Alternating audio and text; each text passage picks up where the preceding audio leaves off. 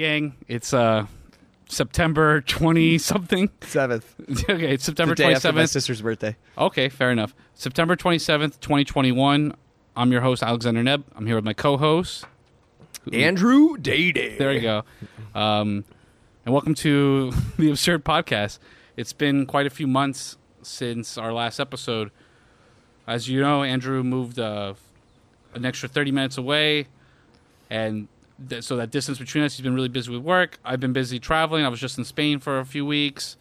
One thing just leads to another, man. You get fucking caught up, but we're happy to be here today and really lay down some shit because we have months worth of material that hopefully we can recall. Yeah, exactly. Where do we begin?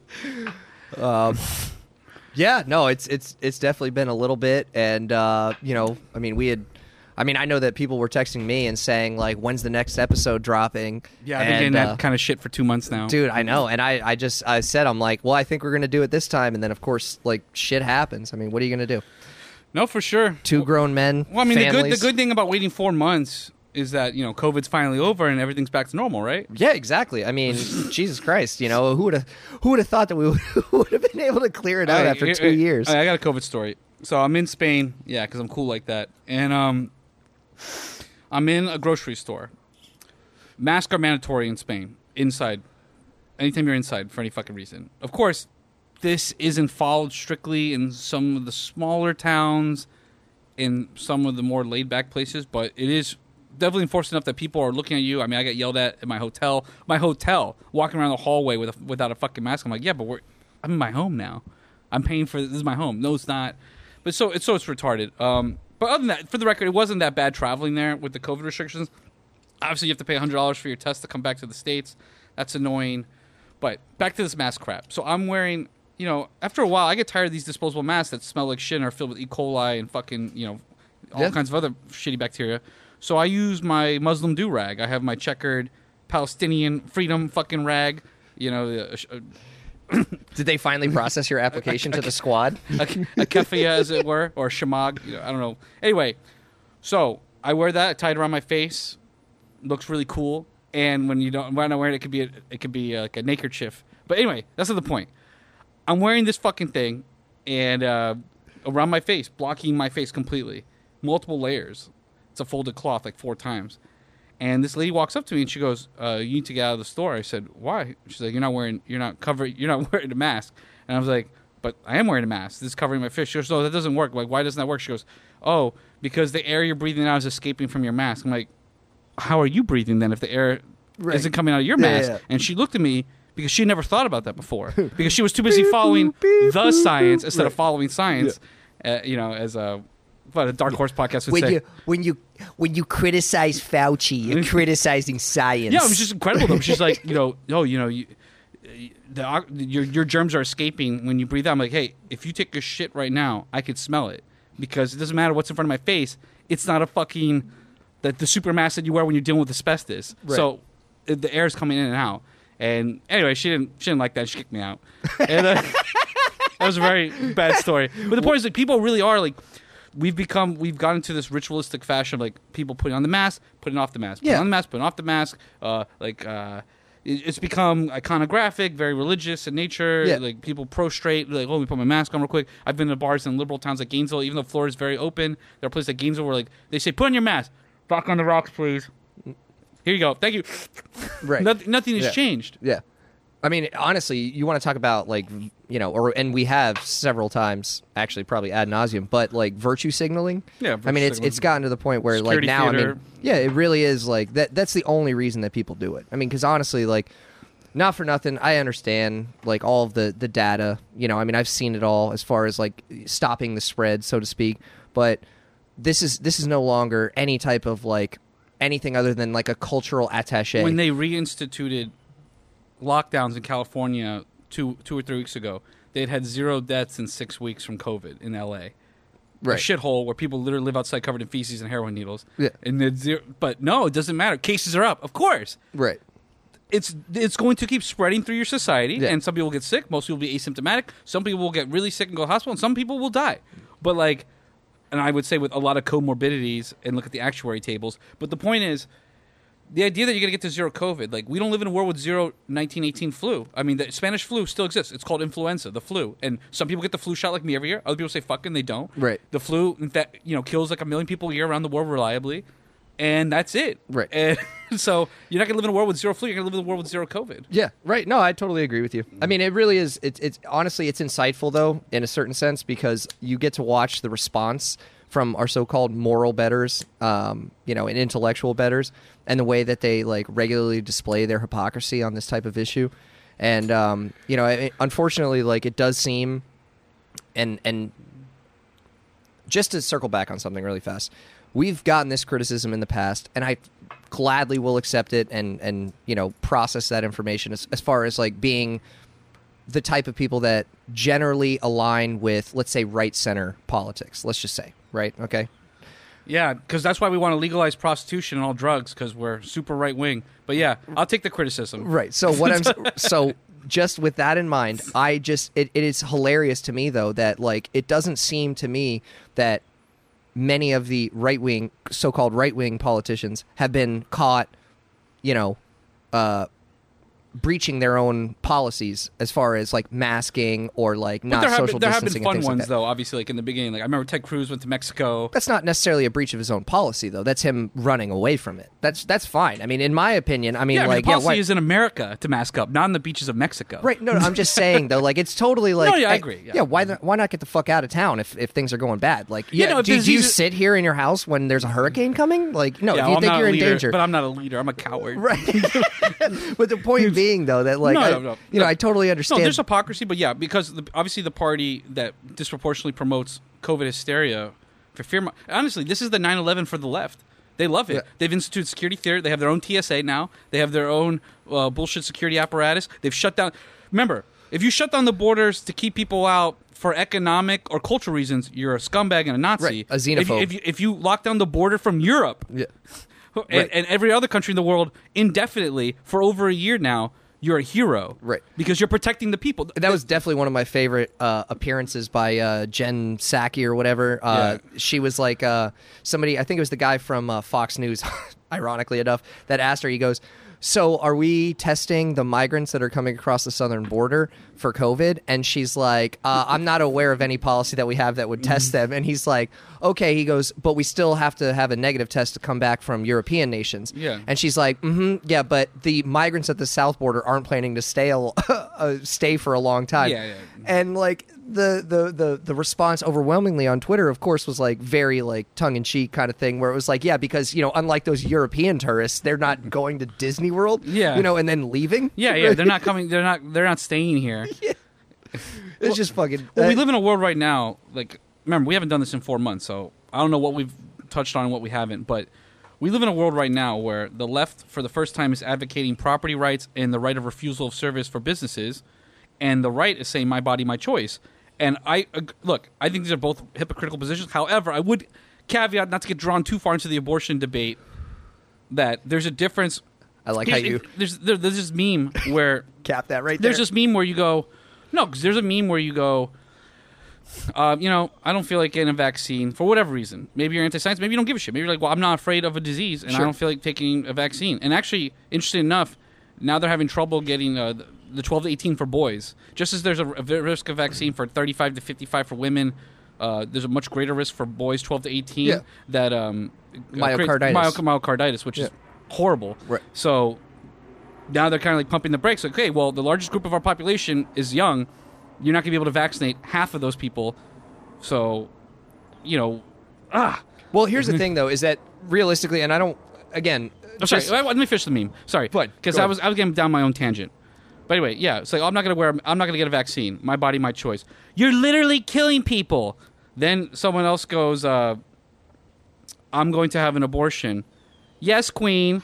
No, abortion does literally kill people. Now, of course, they're not killing citizens, so it's not murder, and that's a fun, interesting, constitutional, moral debate, and I think it's an interesting one.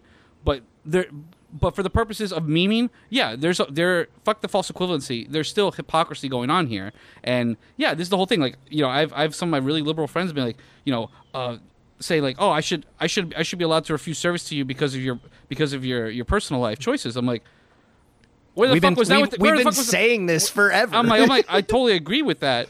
Like, again, like, you can refuse business to anybody, and the bottom line will dictate what you do next, or you'll go out of business. But that hasn't been their position for the longest time, and the right is now coming along to this idea of like body integrity and autonomy, which is, again, the right. The problem is like you have libertarians on both the left and the right.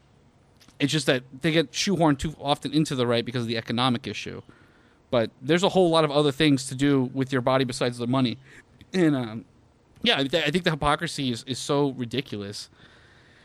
And my biggest thing I've been trying to do now when I go out with my friends is just point out the hypocrisy. Instead of even like taking sides like, well, but here's why this is dumb. Right, like, right. Exactly. Yeah, of course. Again, to what you said earlier, as far as like this is the left's security theater, right? Like it doesn't actually improve outcomes.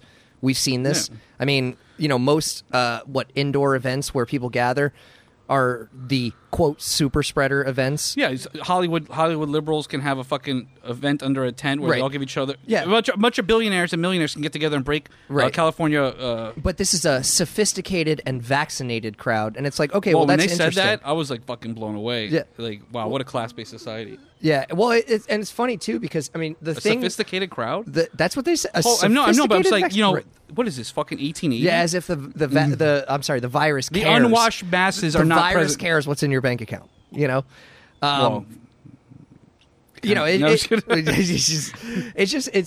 a very unique point in history because I think like we had kind of already established that there is a cathedral, right? Like there's like this there's a big crowd, you ain't in it, whatever, but it took a pandemic to really allow them to kind of show themselves for what they are, which is, hey, the rules are for thee, not for me.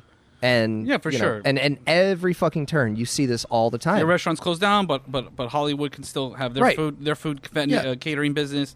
You can't go get a haircut, but I can get my haircut because I'm Nancy Pelosi and I'm a public figure. I need to look good. Right. All this crap. I mean, the vaccine mandate, right? So for you, as if a billionaire can't get a haircut in her own house too, which is really funny. Like, the idea that, granted, I'm a man of the people. I would go out and get a haircut because I like socializing, but I think most rich cunts would actually not want to go mix with the masses. In fact, I'm pretty sure that in a lot of like pop culture cinema, you actually have like most billionaires or whatever, or those like seedy like rich people types, getting their haircut in their own house where they have this like kind of like like covert or clandestine meeting with politicians, etc. I mean, I specifically remember it from everyone knows the scene of the rich person getting the mani-pedi at home, right, while dictating policy. Yeah, so it's just all bullshit. As far as like and then also like I mean, you have this movement, right, to get everybody vaccinated, which I'm totally okay with. Again, like I don't really have any qualms with the vaccine.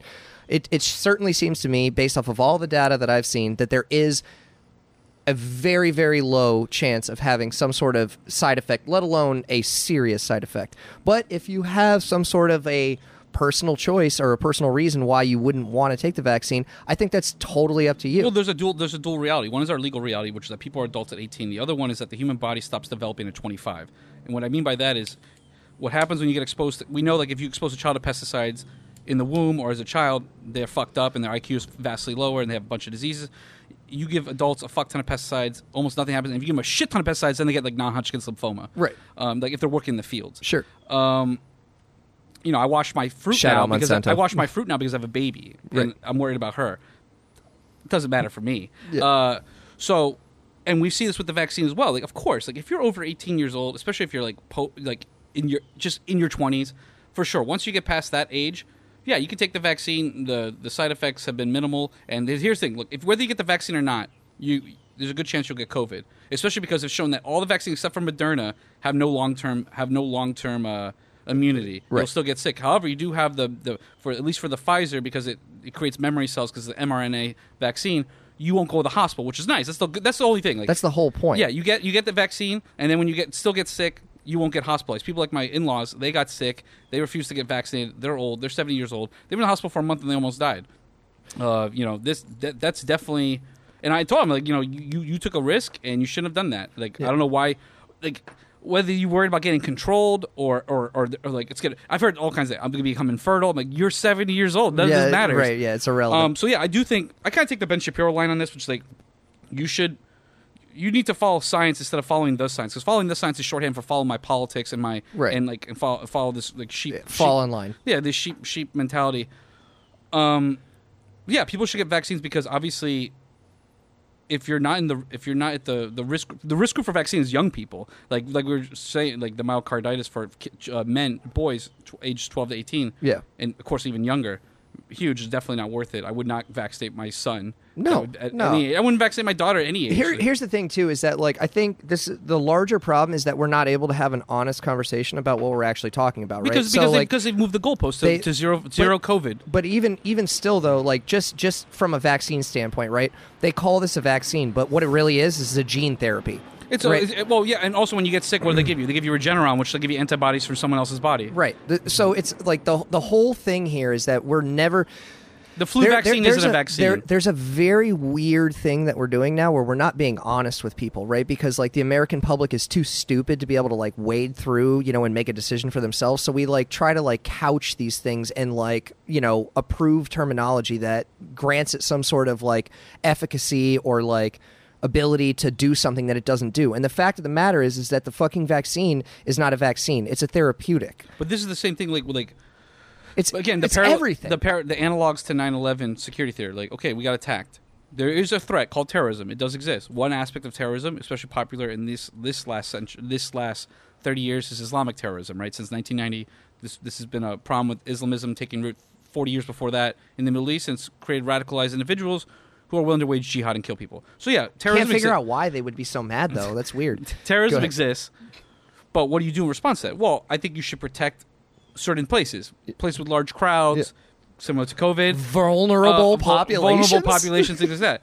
What you don't do is lock down the entire country and do crazy things like security theater TSA, which missed 96% of the bombs that the FBI passed through them. Right. You don't invade other countries. Again, and if there's a specific problem, you attack the specific thing. So, that's why we should have just gone for Osama bin Laden, not all of Afghanistan. The Taliban didn't fucking attack us on 9/11. Yeah. And neither did Saddam Hussein. But and there are no weapons of mass destruction. Similarly, then you go back 20 years later into the COVID. Now we have the war on COVID, which by the way is the fourth time America's declared non-conventional war. We had the war on drugs. Right. We had the war on poverty. Then we had the war on drugs. Then we had the war on terror, and now we have the war on COVID. All four of these wars are unattainable, incredibly expensive. We spent trillions of dollars. We spent 6 directly and 10 indirectly, so 10 total. More than we spent in World War II. Now we have not hyperinflation. I don't want to be. Take it easy. No, but we have.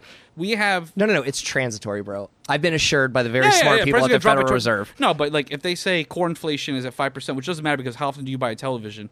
What matters to people is like how much does food cost, how much does electricity cost, how much does rent cost? Things that you spend every day. Every day is like my dollar carrots are $1.35. Yeah. Tell me they're going back down. They're not. Yeah, of course not. Yeah, I mean, again, that's a whole other kettle of fish. I'm just saying, like, everything we've done has been ineffective because the government, one, doesn't have the constitutional authority to fight germs, and it doesn't even actually have the capability. It'd be one thing, like, okay, we're wiping out. It's one thing if, like, we had, like, an Abraham Lincoln situation where, like, you suspend habeas corpus because if you don't win this war, there's not going to be any more habeas corpus. Right. So that's an interesting argument. Understood. Absolutely. Emergency powers do exist in the Constitution, but they have to be delineable. They have to have a limit case. What the fuck's it called? Like, whatever. Like, there has to be a limit to both in time and in scope to what that power can be, and it has to actually be pragmatic. It has to actually work. The government has no capability to stop germs. And when I hear people say, like, well, if we could just put everyone in a room for 40 days, and everybody was vaccinated, and nobody moved for 40 days, and the government gave everyone billions of dollars to pay their bills while they were locked in that room for 40 days, we could beat COVID. I'm like, well, I don't think that's worth it, and that's also not possible. So that's a non-starter. Right. Like, I think it's really to me, it's very similar. If I talk to one of my right-wing friends, like, if we could just stop everyone from having bad judgment, we wouldn't need abortion because nobody would have unplanned pregnancy. I'm like, okay, fair enough, but that's not going to happen. Right. People are trash, and they're also independent, autonomous human beings. Right, and you can't take that away. So you can't take it away from them. So we should do other things. That's why we advocate for contraceptives, for example, as a way to fight abortion. Similarly, if you want to fight COVID, tell people, like, be in shape, wash your hands, use your fucking judgment. Of course, a tool in our kit is the vaccine for vulnerable populations. I agree. Like you should take my 80-year-old grandpa and give him a vaccine, and he has one. Sure, yeah.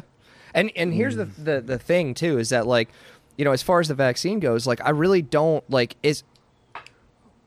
the bill that we were sold when the vaccines first arrived, right? It was emergency use authorization, which was fine by me, but they removed all the liability from these pharmaceutical companies that developed them, which, again, in a time of crisis, I really don't have a problem with. But they didn't remove liability from the businesses. If this was a hemorrhagic fever, right, like some sort of like dengue type fucking, whatever.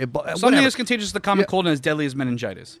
Fair enough. There you go. That's fuck a the great way. Constitution. Yeah, go for it. Sure, absolutely. I have no problem with that. But here's the thing: is that if you've made every reasonable fucking effort to make sure that you're not going to be the one who dies from it, and you also take all the precautions that are necessary to make sure that you're keeping yourself and your family safe, then I don't think that you need to be, I guess, mandated to take this vaccine, because it doesn't really function that way. At first, they were like, oh, this is going to be 95% effective in, stopping the spread of COVID. Well, it turns out that was a fucking lie. Well, we have to go back. Remember, first it was to flatten the curve. Right. Oh, 2 weeks to stop the spread. Then it was wait until the vaccines are out. Then at that point, if anyone wants a vaccine can get one, and then we don't owe each other anything, which was a tenuous argument, but at least it was one that could be made. Like, people don't have a choice right now. They can't protect themselves, so you have to help protect them. Then vaccines came out. I was like, okay, now when everyone gets vaccinated. Okay, now and then after that, they switched to zero COVID. We have now achieved the impossible. It's the wildest shit too, because like for me, like personally, like they when I look at the debates that they have, right, like in the legislative body, I'm totally fine with whatever it is that Congress decides that they want to do, constitutionally speaking, right? But the fact of the matter is that there's never been a debate that I can see, other than like a few like libertarian-minded like right-wingers that have said anything about like natural immunity, for example. And which is so important, as we know from like now these recently published studies. Cases from like were Israel, dropping in many states before the vaccine came out. How is that possible? Right. And even when the vaccines came out, how is the cases start dropping when you had about 20% of the population vaccinated? Because you had so many people that already had it. Dude, I remember that fucking so not too long ago. Obviously, being a football fan, right? Like, all these people are piling into these stadiums in close quarters. And now, in most circumstances, obviously, like, it's college football, so they're all outside. So, obviously, that has something to do with that, in my opinion. But, CNN had Fauci on, of course, and they were like, what do you think about this? Like, what do you have to say about, like, these people congregating for, these football games and whatnot? And he's like, I don't think it's a great idea. I think that it's going to, potentially lead to, an increase in cases. But he's not a Jew, right? He just talks like one. Yeah, well, he's a fucking New Yorker. So he's a New Yorker, but aren't they the same like, thing? Yeah, he is, like, very, like, nasally. Yeah, so he says this, right? And then, like, you look at like what's happening in like Florida and Georgia and fucking Mississippi and Alabama, all of these states that are in the SEC that have these massive stadiums that have, at a minimum capacity of 60,000. Every single fucking game is filled to the brim. And in Florida, I can't speak to the other states, cases have actually drastically gone down since the start of football season. So like, oh, surprise, surprise, you were fucking wrong again. It's fear-mongering. I mean, there really isn't any fucking reasonable data to back up why people should be congregating. When the third wave hit Florida 2 months ago, so cases started rising again, and our dear leader, DeSantis, said, like, well, we're just going to do what we keep doing, which is, like our entire 97% of old people are vaccinated, so we're not worried about mass deaths. And, of course, the numbers confirm that. While cases went up, very few deaths. Right, and because there were younger people. Commensurate, hospitalizations did go up. But that's fine. As long as we have the fucking protocols in place to be able to handle the influx of patients, there's not really an issue there. I mean, the average like COVID stay, like for a quote hospitalization because of, here's the thing, also with COVID, not of COVID. Anyway, is something like 3 days or something like that. So it's like, yeah, you're having a really hard time. Here's a fucking nebulizer. Get the fuck out of here. And Regeneron. Right. Here's someone else's antibodies. Oh, yeah. Well, yeah, we've been super good about that with the monoclonal antibodies. And now they're... I don't want to speculate. I just remember something like last week where now they're no longer automatically giving people Regeneron. Now you have to be of a certain disposition before they give you antibodies. Like, but it's the only two treatments that work are steroids to prevent you from killing yourself and antibodies so that you can fight back. Don't forget about that horse dewormer. That seems to be working pretty well too. Yeah, I mean, I can't speak about ivermectin because I'm not of that. I'm just not that deep in the science of that in that respect. Me either. Of course, but I mean, to look a gift horse in the mouth, I mean, what do you? What's really doing? funny is like the hypocrisy too. Like, so the FDA is finally doing studies on soldiers, giving them horse tranquilizers, ketamine, to cure the obvious, depression. And, of course, it works marvelously. Everyone who's, as you know, people who've done LSD, shrooms, ketamine, any of these psychedelics report feeling refreshed. Yeah. I mean, I've done shrooms in 15 years, and I still feel pretty good. Yeah. Dude, listen, I'm a regular and constant advocate of fucking, doing psychedelics. But then when you see people like Jen Psaki and people like that, like, these people are taking horse dewormers. I'm like, okay, but plenty of things. 30% of all pharmaceuticals in America are prescribed off-bottle. Right, off-label, yeah. Off-label, sorry. Yeah. So what's the difference in a horse tranquilizer and a horse warmer? Right. Look, obviously it has to be studied. But what I'm saying is you can't just brush people off as crazy for doing something that we've already confirmed is a process that works. Now, I will condemn those people, though, that are, like, looking for, like, veterinary, like, level, like, ivermectin. I won't say, like, hey, yeah, you should just go to your fucking local pet store and, like, try to get that. We already have steroids and Regeneron. We don't need additional treatments. But I mean, if you find a doctor that's willing to prescribe you ivermectin, I mean, just go for it. Like, who gives a shit? If it works, it fucking works. And why are we fucking, like, creating this entire, like, subset of people that feel like they're being, like, ostracized just for their, I guess, willingness to take some sort of medication that might not necessarily be prescribed for that thing, but it works. It seems to work. Antivirals are a fucking thing. You can't fucking... And we're not living in a world where cigarettes are illegal, so what do we have to lose? Exactly.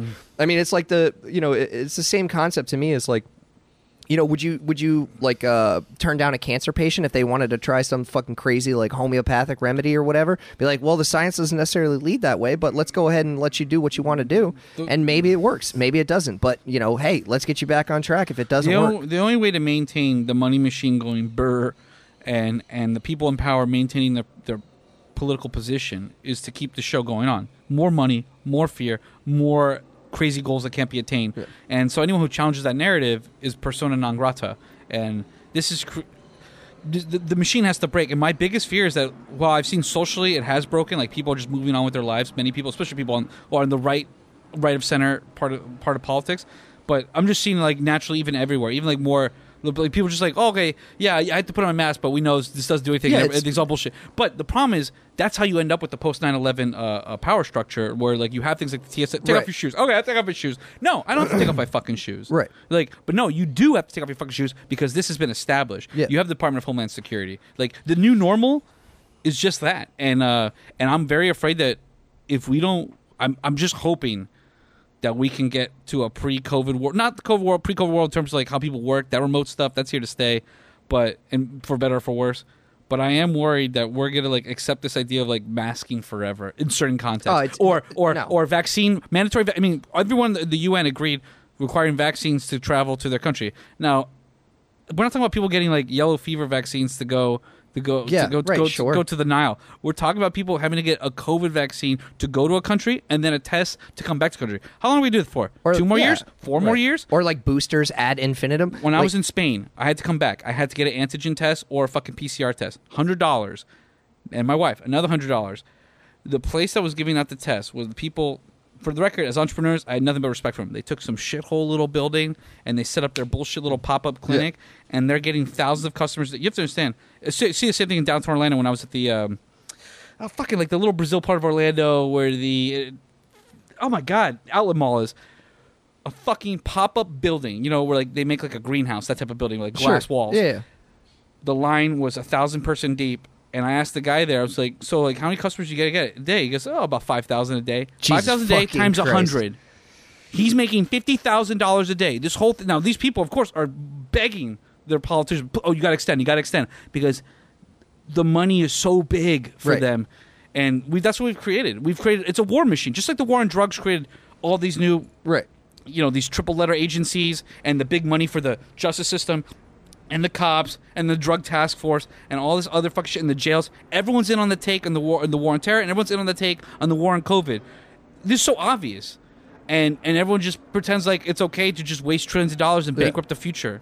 Well, and they, here's the thing though, is that they think all this is temporary. What happened to global warming? I thought that was going to kill us all. Why do we care about disease that's going to be the bullshit? Yeah. I was assured by Al Gore that there would be no ice left at this point. I was told, swear to God, that if we spent only $1 trillion on planting trees, That would stop a great deal of global warming. Who told you that? Johnny Appleseed? I'm saying, yeah, who told you that? No. And we spent $6 trillion not planting trees. I mean, it's just incredible, like, how people evaluate risk. And this is the thing, though, is that, like, realistically, like, people are so bad at understanding math. Like, I mean, we've done so little to help these people. 2.5% of the population will die of COVID. What? Nobody. Yeah, right. Effectively nobody. And, like, you know, not for nothing, this might sound callous, but, like, the people that do die, you know, obviously barring, like, the elderly population, it's like, maybe you should have made some other choices in your life. And that sounds fucking terrible. Yeah, even pre-vaccine, obviously being healthy goes a long way. The number one core... Well, here's the problem, though, with this type. I'm going to be very careful when I quote this, though, because it's the problem. They go, oh, did you know that over 2/3 of people that are admitted to the hospital with COVID are obese? I'm like, that's true. But 2/3 of the population are also obese. So I don't know if there's a there. But the problem with statistics, like, you can do whatever you want with them. Yeah, of course. But yes, it's pretty obvious that being fat doesn't help. My dad got 3-week COVID. He's fucking obese, you know? And he was unvaccinated. And not because he's right wing. He was just too lazy and he hadn't gotten it yet. He got one now. I mean, he got one after getting sick. I'm too fucking busy making money. Yeah, exactly. I was like, you can get the vaccine? He goes, I was going to get it eventually. Yeah. Yeah, I mean, it's just funny, though. I mean, on all fronts, because, again, to what you were just saying, as far as, like, you know, the statistical manipulation that can be done, I mean, You fixed the car, by the way. Unplugging the battery terminal did it. Bam. Great. Look at this. I'm a fucking Sorry genius. about that, guys. Hey. You should definitely listen to me for all my COVID takes. Expertise confers in other areas, right? Isn't that how that works? Yeah. Yeah, man. Listen, you know, my biggest problem, right, is that now, you know, we're all supposed to just say, like, yes, the vaccine works, which it does. It seems to have very mild side effects for most individuals. Over 18. And it very clearly does prevent, in most cases, hospitalization and death. So if that's the case, right, we've got FDA authorization to be able to use it, not just necessarily under the EUA. So why don't we remove the liability for the pharmaceutical companies? And why don't we reinstitute liability coverage for private business? Because, you know, part of that bill where everyone got their $1,200 pity check was that I don't even want to get into that because it's so funny. Like, oh, well, it's like you're getting $2,400, whatever the fuck was the number. Because yes. Trump already gave you some money. Anyway, right. Okay, no. So yeah, it's basically $2,000 because you already got got fucking $1,400 before. Total bullshit. Anyway. So part of that bill, thank God it hasn't been exercised, is that if I go into Panera Bread and somehow it becomes a super spread event for whatever reason, I can sue Panera Bread for not providing a clean enough environment. As if they were like shitting on the tables before. No, right. It's a relatively clean establishment, right? Sure. And that was, to me, completely wrong. The idea that you could, because we didn't do it with any other disease. You can't say, like, oh, I got the flu at the bank. So, and money's dirty, bro. Yeah. Yeah, it is. It's fucking wild to me, honestly. Like, and you know what the worst part about it is that, like, regular people are the ones that suffer from all this stuff. So, like, the inflation, the lack of freedom, and fucking getting fired, and not being able to pay their rent, or not being able, or your landlord, who now they say you don't have to pay your rent anymore. Now your landlord can't pay his fucking taxes, so he has to sell the building. And when he sells, this is my favorite part, but people never look 3 steps ahead. You know what happens when you bankrupt me, a little bitch landlord? Yeah. I sell my thing to a richer landlord, a corporation. What does he do to cover that investment? Because now property values have gone 25%. He has to raise the rent. Right. You just raised the rent again. Dude, so there was the Case-Shiller index for renters just came out like a week and a half ago or whatever. And the funniest part about that to me, and of course I would never laugh at people who are struggling, you know, trying to, you know, renting or whatever. That makes one of us. But Case-Shiller said that year over year, rents have gone up 8%. Okay, and they are the lowest estimate, and they're usually the most accurate, but they are the lowest estimate. It is double digits by Zillow, apartment, you know, whatever, apartments for rent or whatever. All these like various organizations that actually like aggregate this data. And the thing is that like people still advocate for these measures like rent control and eviction moratoriums and things like that. It's like, do you understand that when you put these institutional investors as your eventual landlords, like they have no incentive to lower costs for you. Like, why would they? They can withstand a recession far longer than you can, right? Correct. Like, you can. What is it? What's the adage? It's like the market can stay irrational longer than you can stay solvent. So, like, oh yeah, it's true. Yeah, yeah. So, like, you know, it's okay to be a contrarian, but you better be fucking right, and you better be right fast.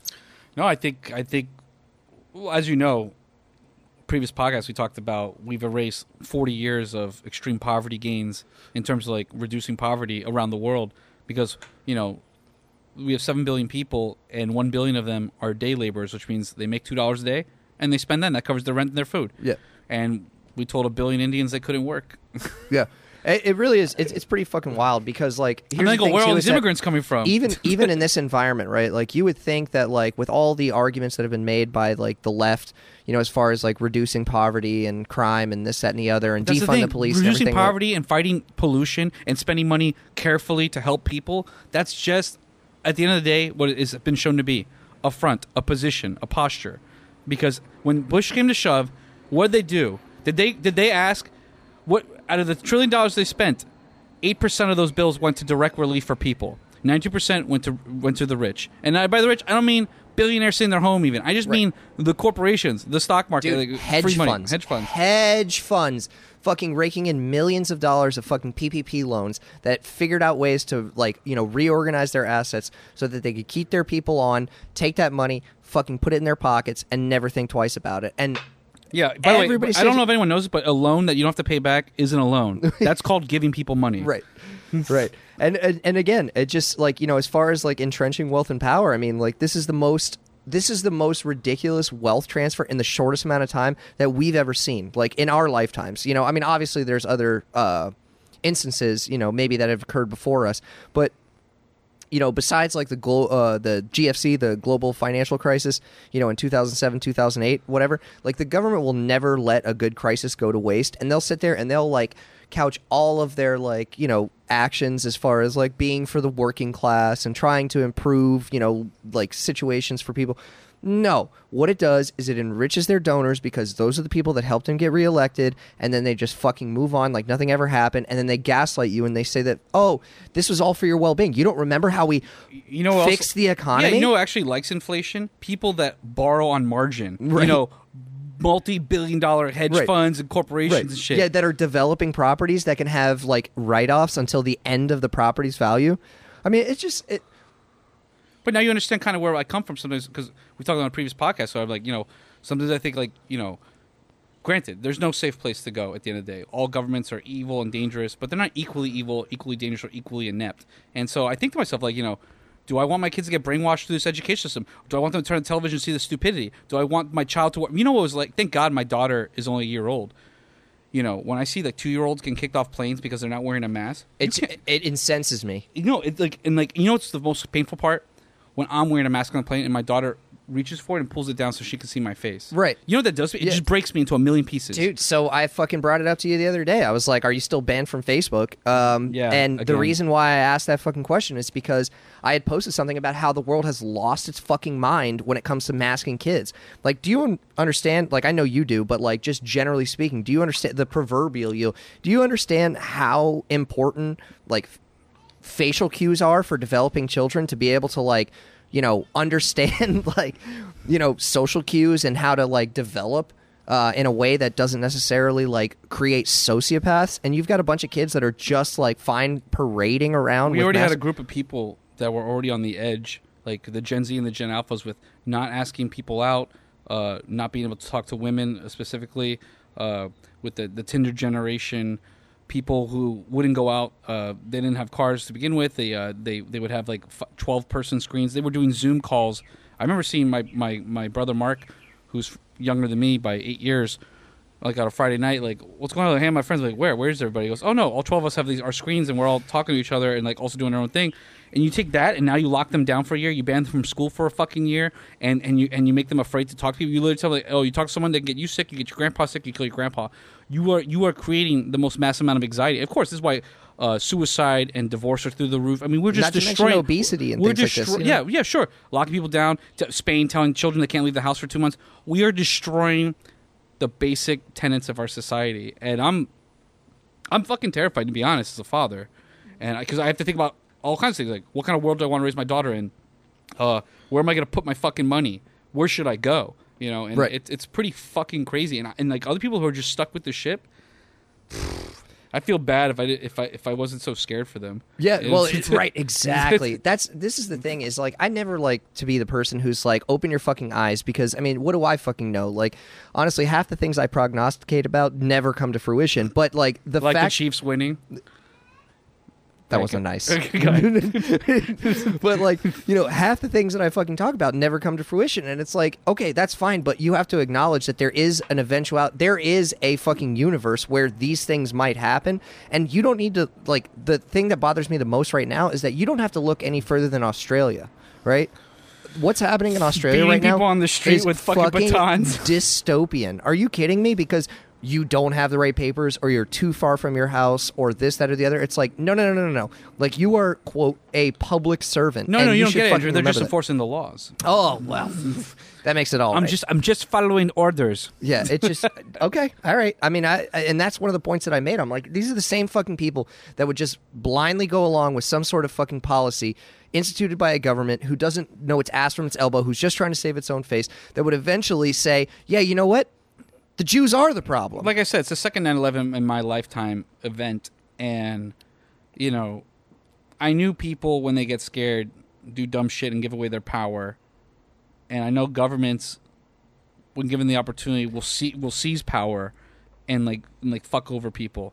But I didn't know we're always just waiting. I didn't realize we were so eager to get fucked. Oh, because dude, it is astonishing to me because like these are like, so even some of the people that I'm talking about are like intelligent, well educated, well fucking to do, you know, and they're just the type of people that are just like, well, I mean, come on, like they would do something like, you know, terrible, you know, and leave you to rot for their decision. And then someone points that out and they go, oh, you're banned from Twitter and Facebook because you made an overall comparison to the Holocaust. It's unbelievable. And I mean, and here's the thing is like to give up so much of your ability to at least communicate honestly and effectively with other people to these like, you know, tech companies that unfortunately don't always share the same politics that you do is not a good sign for humanity. I mean, like, you know, that's the one thing I like about being banned from Facebook. Like, honestly, I'm even happier than I was before. Yeah, but that's not a good thing though, because no, like, it's not. No, obviously the world needs people like you that are willing to talk honestly about these fucking problems.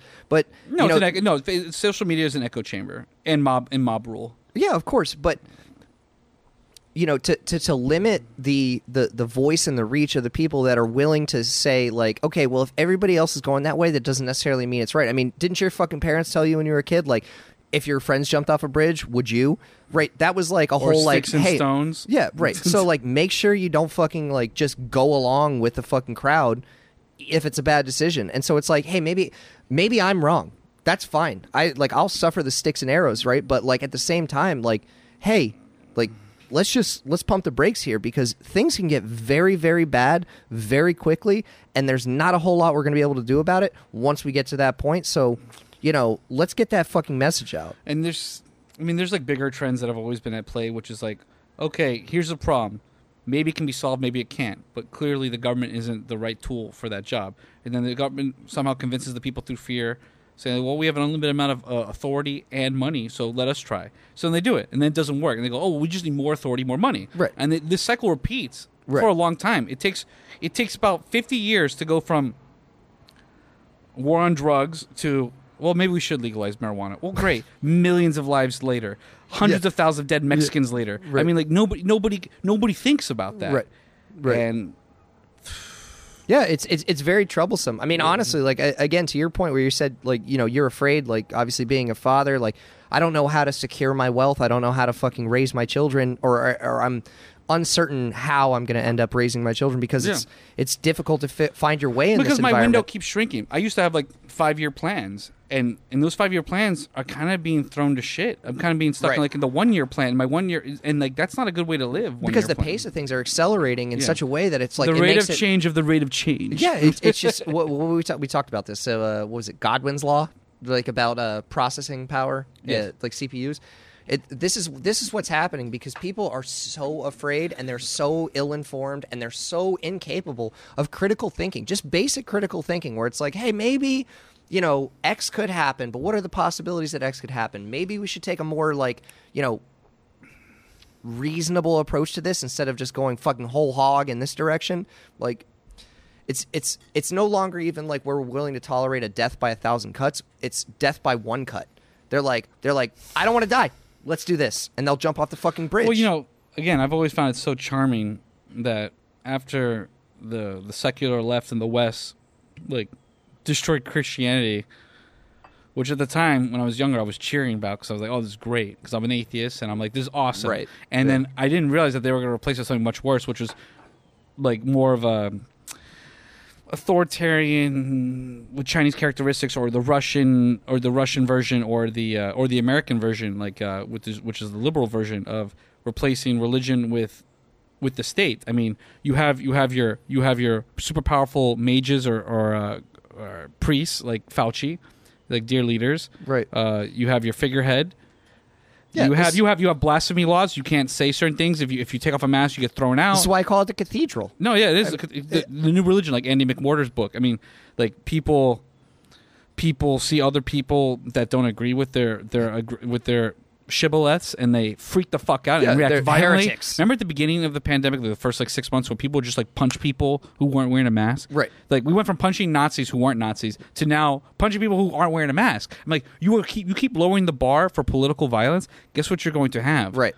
Fucking there massive revolution. was a fucking article in the goddamn New Yorker magazine the other day, which was talking about how climate change is obviously a problem, and that maybe it's acceptable to change the tactic from conversation to violence, or what did it say? It said and how would they feel? And how would they feel? Subterfuge. And how would they feel if that group of people showed up at the New York Times building? Exactly. Right. Exactly. Right. So it's God damn it, man! Like, the world has lost its way, and this is why I've always, with all due respect to you, I mean, I don't personally hold much of a religious belief, but I think that it's important because it's a scaffolding for how you build the world. It's how you build a society, because you need. I think anything that lasts thousands of years has value. So the Lindy principle. Part of growing up for me was realizing that you didn't have to be religious to have a moral center or a sense of purpose, and you didn't have to be an atheist to be analytical and smart and scientific and open-minded, whatever the fuck, accepting, tolerant, all these things that we value. Right. And that's because just like this same thing happened many years ago when I went to Saudi Arabia. I used to think that you had to be a free society to have a capitalist society because that's what you grew up in America thinking. But that's just not the truth anymore. Right. Now when you have capitalism with Chinese characteristics, now when you have the corporatism of the West, now when you have whatever the fuck. I mean, and all these different versions of it. Of course, I want a free and open society. I don't want people to be oppressed. But the only way to get to that world is to stop oppressing people. I mean, right. the only way to live in a world where it seems so circular when you say it. No. The only way, if you want people to be free to develop their talents and pursue meaning in their life, then you have to not assign it for them. We can't keep creating catechisms. What's that fucking long word? It starts with E for Christianity. Ecclesiastes. Ecclesiastes. That's a book in the Bible. No, but the ecclesiastical things. You have to have open debate and let people challenge ideas and let the marketplace of ideas sort out. You can't just keep banning people and canceling people and cramming down people and pointing guns at people and beating people with fucking sticks and punching quote unquote Nazis in the face. You have to have an open. I just see us becoming more and more of a closed society, and it gets to a point where I do have to actually ask questions like, well, what is the difference? Yeah, I mean, listen. Here's the thing: is that most perfect systems arrive at perfection through chaos. Right, yeah. There's no dynamic way, equilibrium of chaos. Exactly. There's no way to form a perfect society if you don't allow people to kind of do what they do and fucking let the chips fall where they may, and eventually you arrive at the most perfect form of society. But we sit here and we think in our own hubris, if we just tighten our grip a little more, if we just show these people the way, the way, like the science. Yeah, there's like, the anointed, there's the enlightened, there's a group of people who are in charge, and they see you as a bunch of unwashed peasants and masses who need to be controlled. And to a certain extent, it is true that there has to be a central authority. I'm not arguing for some sort of a narco collective, but almost there. All you have to do is defend property rights and bodily autonomy and a few other things. And what's the third one? Governments. That's it. I'm saying but that's it. You're right there. Yeah. So those are the 3 roles of government: enforce contracts, protect private property, and adjudicate disputes. Right. Yeah, and that's it. Sure. And just even sometimes we got to adjudicate our own disputes, which is fine, right?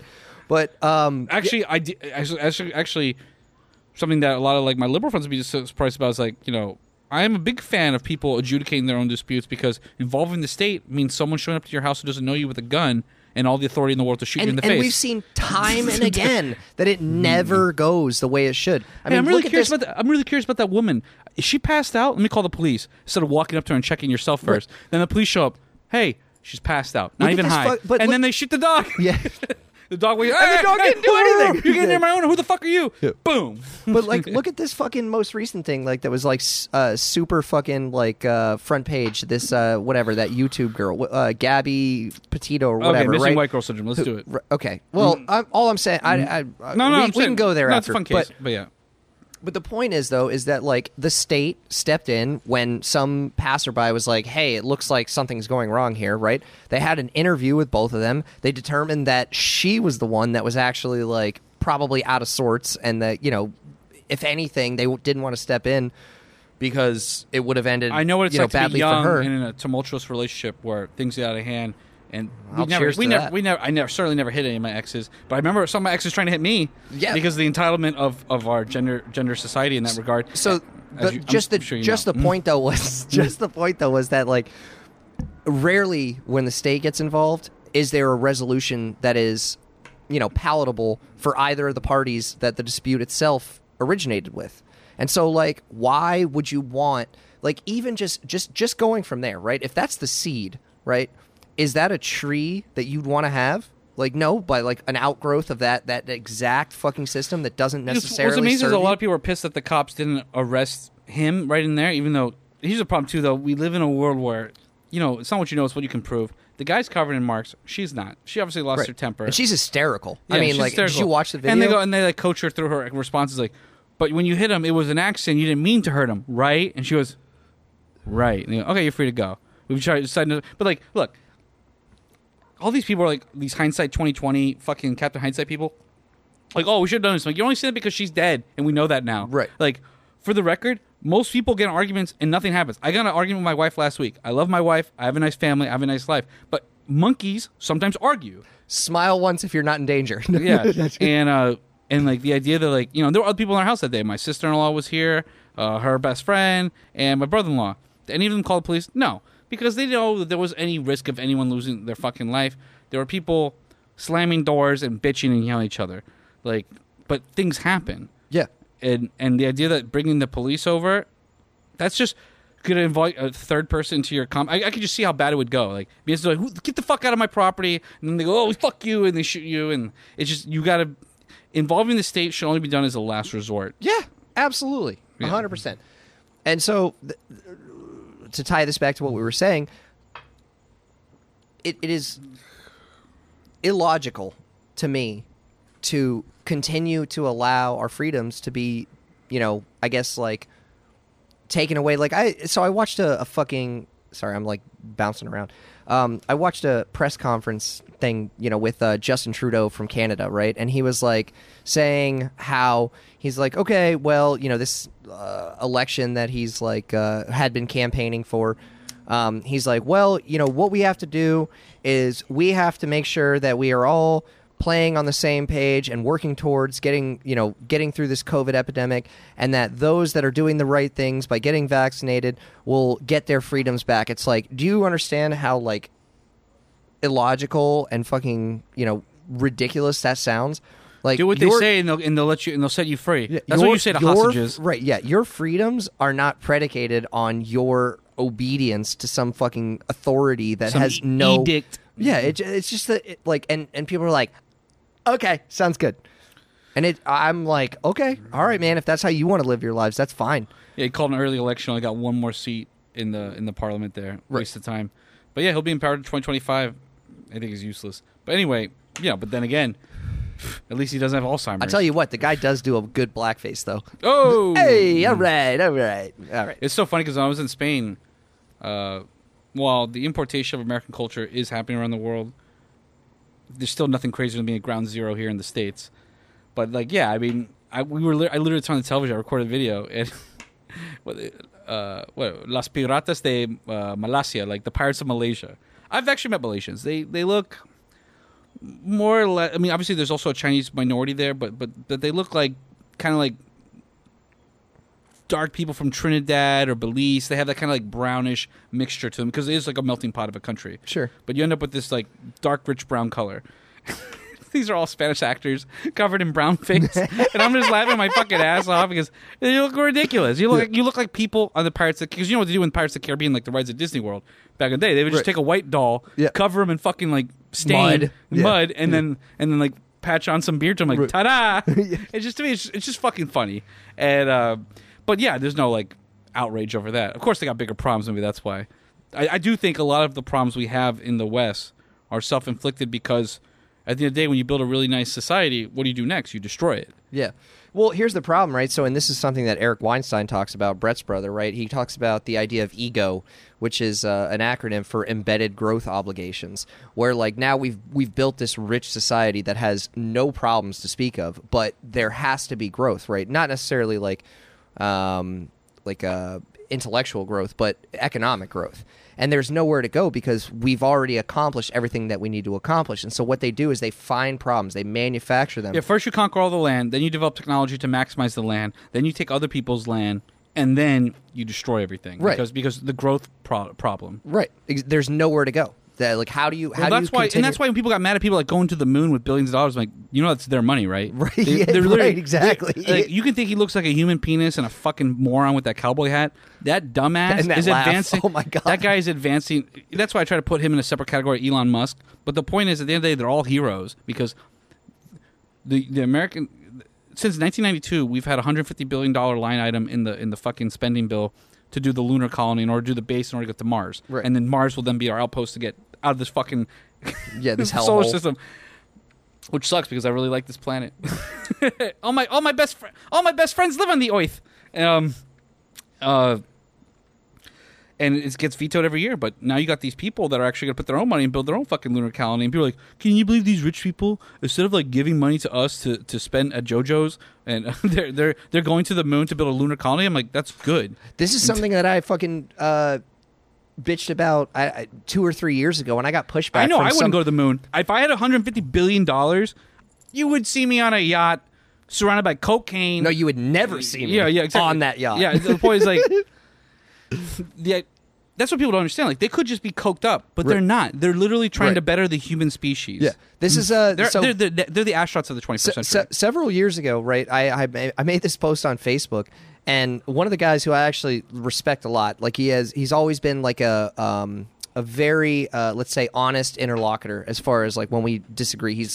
I wouldn't call him a hardcore leftist, but he's like he's a smart guy. He's a lawyer, and we got into it because I was like, Jeff Bezos has set up like a $3 billion fucking grant for like how to end homelessness, right? And fucking AOC or whatever fucking cunt had like been like, well, that should be democratically accountable, and I'm like, fuck you. Why would I want the government? Yes, involved? To take their fucking like pound of flesh. Well, you want the government to do their means testing for that, right. So like 90% of it goes down the toilet and 10% goes to fucking special interests? I'm like sitting here and I'm making the case for it, and he's arguing against it. I'm like, I don't seem to think that we are like talking about the same thing here. It's like this is like a guy who could be fucking off. And what he's doing instead is saying, you know what? He could literally build it. He could literally build an art. Why does he pay income tax and this, that, and the other? Because your stupid fucking politicians can't get off their fucking ass to rewrite the tax code so that these types of guys don't have the opportunity to do that. Sure. That's a real progressive policy. People don't even understand. Like, they have enough money that they could build an ark in the center of the fucking earth. Not the center, obviously you'd melt. But you know what I'm saying? A mile down. And they could fucking write out whatever fucking calamities happen in the 21st century. environmental degradation, fucking nuclear war, and they can live out the rest of their lives. Of course, you're still gonna die. It sucks. We live on planet Earth. We're mortal. But the point is, they could do that, but they're not doing that. They're literally trying to help people. I mean, when fucking like Elon Musk like offers to give everybody free electricity, and then the government goes, "You can't do that because we have a lot of people on the dole." Oh my god! Yeah, like it's like oh, let's start a fucking satellite internet company, right? Where it's like every single person will have access. But that would cut to the bottom line. It's just oh my god! No, the graft is pretty intense. It's fucking, and COVID is one big grift.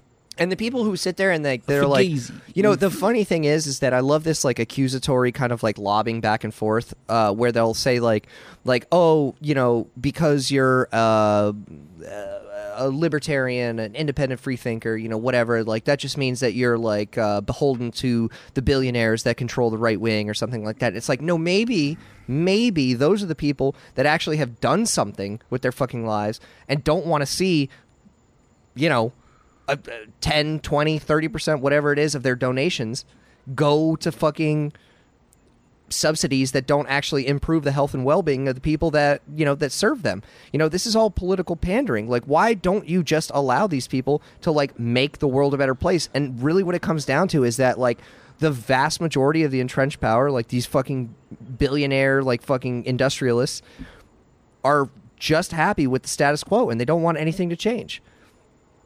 Ugh, it's so frustrating. Like I said, I mean, I've said before previously, listen to me, I'm a fucking moron writing in 5th grade. There are parts of the world that need to be more regulated. Parts of our economy that need to be more regulated. They're underregulated at the end of the day. And there are parts that are too overregulated. And the idea that I could possibly parse out the millions of things and the hundreds of millions of actors in just our economy in this podcast, impossible. But we recognize that, and the problem is we're just not in our public policy isn't about solving problems. It's about preserving interests, and those interests usually are financially based. And everything. And if you want to know who's orchestrating events, look who's benefiting from them. Cui bono. Yeah. So, because things don't happen by accident. Trillions of dollars don't get transferred on accident. Yeah. I mean, this is we could have this conversation 1 billion times over, right, about climate change and the like, whether you want to call it global warming or this or the other, whatever, it doesn't matter. But the point is that if you want to have a conversation about climate change and doing something about it, if nuclear power isn't the number one line item on that fucking agenda, stage 3, stage 4 reactors, we are not having a reasonable conversation about nobody it. wants to have the conversation. It's just all bullshit. It's putting a 15-year-old Swedish girl up there crying. How dare you? It's doing IPCC panels. But then again, then you get like this 20-year-old kid out of fucking Florida who creates a machine that goes around and picks up all the plastic in the ocean in his fucking garage. Yeah. Just like all amazing things. Right. It's created in people's garage. And yeah, it's amazing that you can... It's just like, how does charity work? What does effective altruism look like? Most of the time, people are just pissing money away. You give money to an organization, 90% of it to the 901c3 organization in order to not pay taxes, goes to administrative costs. I give myself $1 million salary a year. We have banquets, we have fucking things. Everyone feels good about themselves. Everyone gets their tax write-offs. Nothing actually gets done. Versus like giving people micro loans to lift themselves out of poverty, and then they no longer have to burn fucking wood to stay warm in the winter. Right. That actually works, but nobody's actually interested. I do take the cynical line, and he was not a libertarian. Fucking George Carlin, not a libertarian at the end of the day. That guy was a mainstream liberal and had some really fucking poignant things to say about fucking society. And yeah, he said like, it's a big club and you're not fucking in it. Yeah. Yeah, it really is a shame though too, because like here's the thing is that like that club could be big enough to have everybody in it, but the reality is that like these people enjoy like the stratification of society. Like for them, like it's not. That's why That's why they have to not list Andrew Yang in debates, right? Or like on the screen when they show like, oh, he's in 3rd place. Wait, yeah. we can't or talk they about put that. him at the end of the line behind the fucking. And they call him like John Wang or whatever the fuck they say Andrew Yang. And like, yeah. But it's like because when you're actually proposing useful, simple solutions that can help a lot of people, nobody wants to hear about it. Yeah, or even just like people want the bureaucratic apparatus. It's like, what about because as soon as you propose something, what about the votes? What about my donors? What about? It's like, dude, is that all you give a shit about? Yeah. But that's the incentives that we have at play. Yeah, you know what's kind of interesting about that too, though, is that like not to say that like he's a perfect person or that like every policy fucking that he's ever put forward has been, a net good or like has worked out well. But that's the credit that I give to DeSantis, where like, I've seen a million hit pieces, right? And all of these hit pieces seem to have one thing in common, and that is that he doesn't listen to fucking people. He goes by his gut. He sits there, and whether he's right or he's wrong, he stands by his fucking word. And I think that's what like endears him to the population, is that like he's willing to fucking die by his own fucking sword. So like there was a couple of hit pieces that I saw, and this was a while back, and we may have mentioned this before on the podcast, but like like Beltway pundits, okay, had said about him, he doesn't seem to take advice well. He doesn't have like the typical like circle of advisors around him, or if he does, he doesn't listen to him. And it's like, yeah, that's the best part about him, is like, I'm not asking like a fucking room full of fucking consultants to tell me what he should or shouldn't say, or how his shoes should be scuffed, or this, that, or the other. I'm asking him to make a gut reaction, and if he's wrong, to fucking own it, but also at the same time like do what's best for the electorate at large, because that's why we put him there. Yeah, and again, the hypocrisy always shines through it. Is he the youngest governor ever elected, or just the youngest governor of Florida? Either way, I mean, the guy became governor at 42. Yeah. And how he got there might be a little suspect. I mean, he did definitely like kiss the ring, so to speak. Like he like made like a big, he was like, willing to suck Trump's dick to the top. Oh yeah, for sure. But the thing is, he's his own person. I mean, everyone thought when he was getting elected, he was going to rule as like some like well, how would you say, like a right-wing populist, something like that? Sure. But he wasn't at all. I mean, his first thing he did when he got to power, when he started like fucking like cutting checks, was, okay, fire everyone on the water board. Our water quality sucks. Water's really important. I'm doing that. Also, teacher, $38,000 a year. Now it's $50,000 a year starting. Like, wow, that doesn't sound like the right-wing like bag of goodies that I heard that was going to be coming down the way. Yeah. So, no, look, again, my politics are still like, I'm going to vote for DeSantis in 2024 when he runs for president, because I think that's inevitable. Yeah. But we'll see how it goes. I mean, I hope Trump doesn't fuck it up and throw his hat in the ring. Yeah. I hope he stays out. Yeah, the last thing we need is another septuagenarian fucking going for it. Yeah, I don't need all old people with, I mean, again, think about, I don't need people with more than $100 million running for president at the end of the day, unless their name is Elon Musk. I mean, unless you're truly not a politician, and even then, like, I think Elon Musk's actually more effective in the field building things and innovating. I don't need him being a politician, because he's really good at what he's doing. Bureaucratic bullshit. Are you kidding me? Like, listen, I don't think that there's a real chance that in our lifetimes we're actually going to see us get off this planet or be able to like, create a sustainable colony elsewhere. I'd love to. I mean, but again, if I, as a betting man, as a fucking, I think we can have the Mars colony before I die, but it won't be like self-sustaining. It requires investments from Earth. Yeah, that's what I'm saying though. It's like, I don't think that's going to happen. But if it's going to happen, it's going to be on the back of someone like him. And I don't want him mired in all this fucking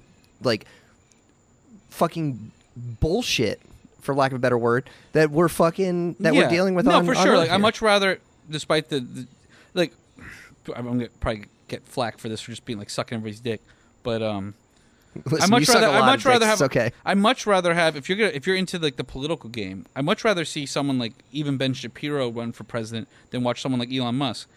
Even though I like Elon Musk a lot more, because Elon Musk is doing something. He's actually building things. While I am very impressed by Mr. Shapiro's ability to create the world's most popular media company, it really has more viewers than Fox. That's all very impressive. But he's a political operator, so if he wants to go do that, go ahead, go get involved in fucking politics. Like, go to the next level. Do that. But people like are in the private sector, like the proper private sector, I should say, people who build things, create value, as opposed to like, well, whatever. The point is like, I get it. Yeah. I want to see that, and that's why I like the Andrew Yang so much. I mean, again, like a real businessman, not Trump. And like a self-made man who made money with, an education company that he sold. Yeah. Or, this is going back to the whole Jeff Bezos thing. Like, I remember I shared a thing where it's like, look, defending billionaires' honor may seem like a weird fucking hill to die on. Right. But this guy literally became wealthy by selling books for cheaper than corporations. Like, what do you hate him for? Because he was able to sell books for cheaper? Well, this is exactly what I was thinking when you said that, right, about Andrew Yang, is that, like, that guy, what's his name? Fucking, the Khan Academy guy, right? This is another dude who, like, I mean, incredible. He very reasonably could be a nominee for a major party. You know, not necessarily the one that I would support, but the fact of the matter is that, like, you know, he's doing all the things that we want. He made a difference, right? Which is what I care about. Yeah. I care about authenticity. I care about making a difference. I care about real capability of being disciplined enough to truly think about things critically and to decide, like, through like cost benefit analysis, like what is the best path forward. Well, fucking another guy is his name's Austin Allred. He's the guy who created shit. Now the name escapes me, but it basically is like a coding school, right? But, like, it's financed entirely in house. They have these not like Code Academy, or is no. But it's like he has these things called like ISAs, I guess, which are like if you can't afford to pay the tuition, which is actually pretty nominal, all things considered. So it's like a 10-month program where you attend every week online. They teach you how to code. They have ridiculous like numbers as far as like job placement. I think 80% of their graduates make more than $100,000 a year within their first 2 years of being out of school. Yeah. And, you know, I mean, it's like people that have been able to, like, implement real solutions that help people that are, like, for other, you know, for all intents and purposes, not going anywhere in their lives, and do so in a way that, you know, fits the zeitgeist, you know, that fits, like, our current, like, state of affairs. Like, that is more valuable to me than somebody who can, like, step up to a microphone and be like, well, you know, faith and politics and stuff. So, like, I don't apologize for America. No, and then the opposite. America's bad. Yeah, right. So, yeah, right, which is what you get. It's like one thing or the other. I mean, like, it really is just... it's very... You know, here's the thing, though, and I will say one thing, is that, like, it's not necessarily that those people don't exist that would throw their hat in the ring to try to improve society, but that the corporate media does such a phenomenal job of making those people they want their managerial candidates unelectable that they will sit there and they will absolutely destroy that person before they have a reasonable chance. And it doesn't matter what you can say. It just matters what the soundbite is when, you know, they say, well, you know, remember that time you got a fucking DUI or whatever? Like, this is... Sorry. All right. Oh, is that coming from close so to this home? is... No. So, no. The problem... Like, what I'm personally thinking of is, like, fucking Beto, right? Like, Beto fucking whatever, who ran against Ted Cruz and Beto also ran O'Rourke. for... Right, thank you. I'm sorry. Robert Francis O'Rourke is his proper name, by the way. That Irish-Mexican guy? Yeah, exactly. So, like, this fucking dude, right... Okay, who said that he got too drunk to drive one time and he, like, fucking slept in his car and got a DUI. No, that's not fucking true. Like, he jumped over a median, ran into another car. Those people didn't want to... I had no idea about any of this. That didn't want to press charges because his father was a fucking judge in the Texas fucking appellate court. So they run cover for this dude and they act like he's the fucking messiah.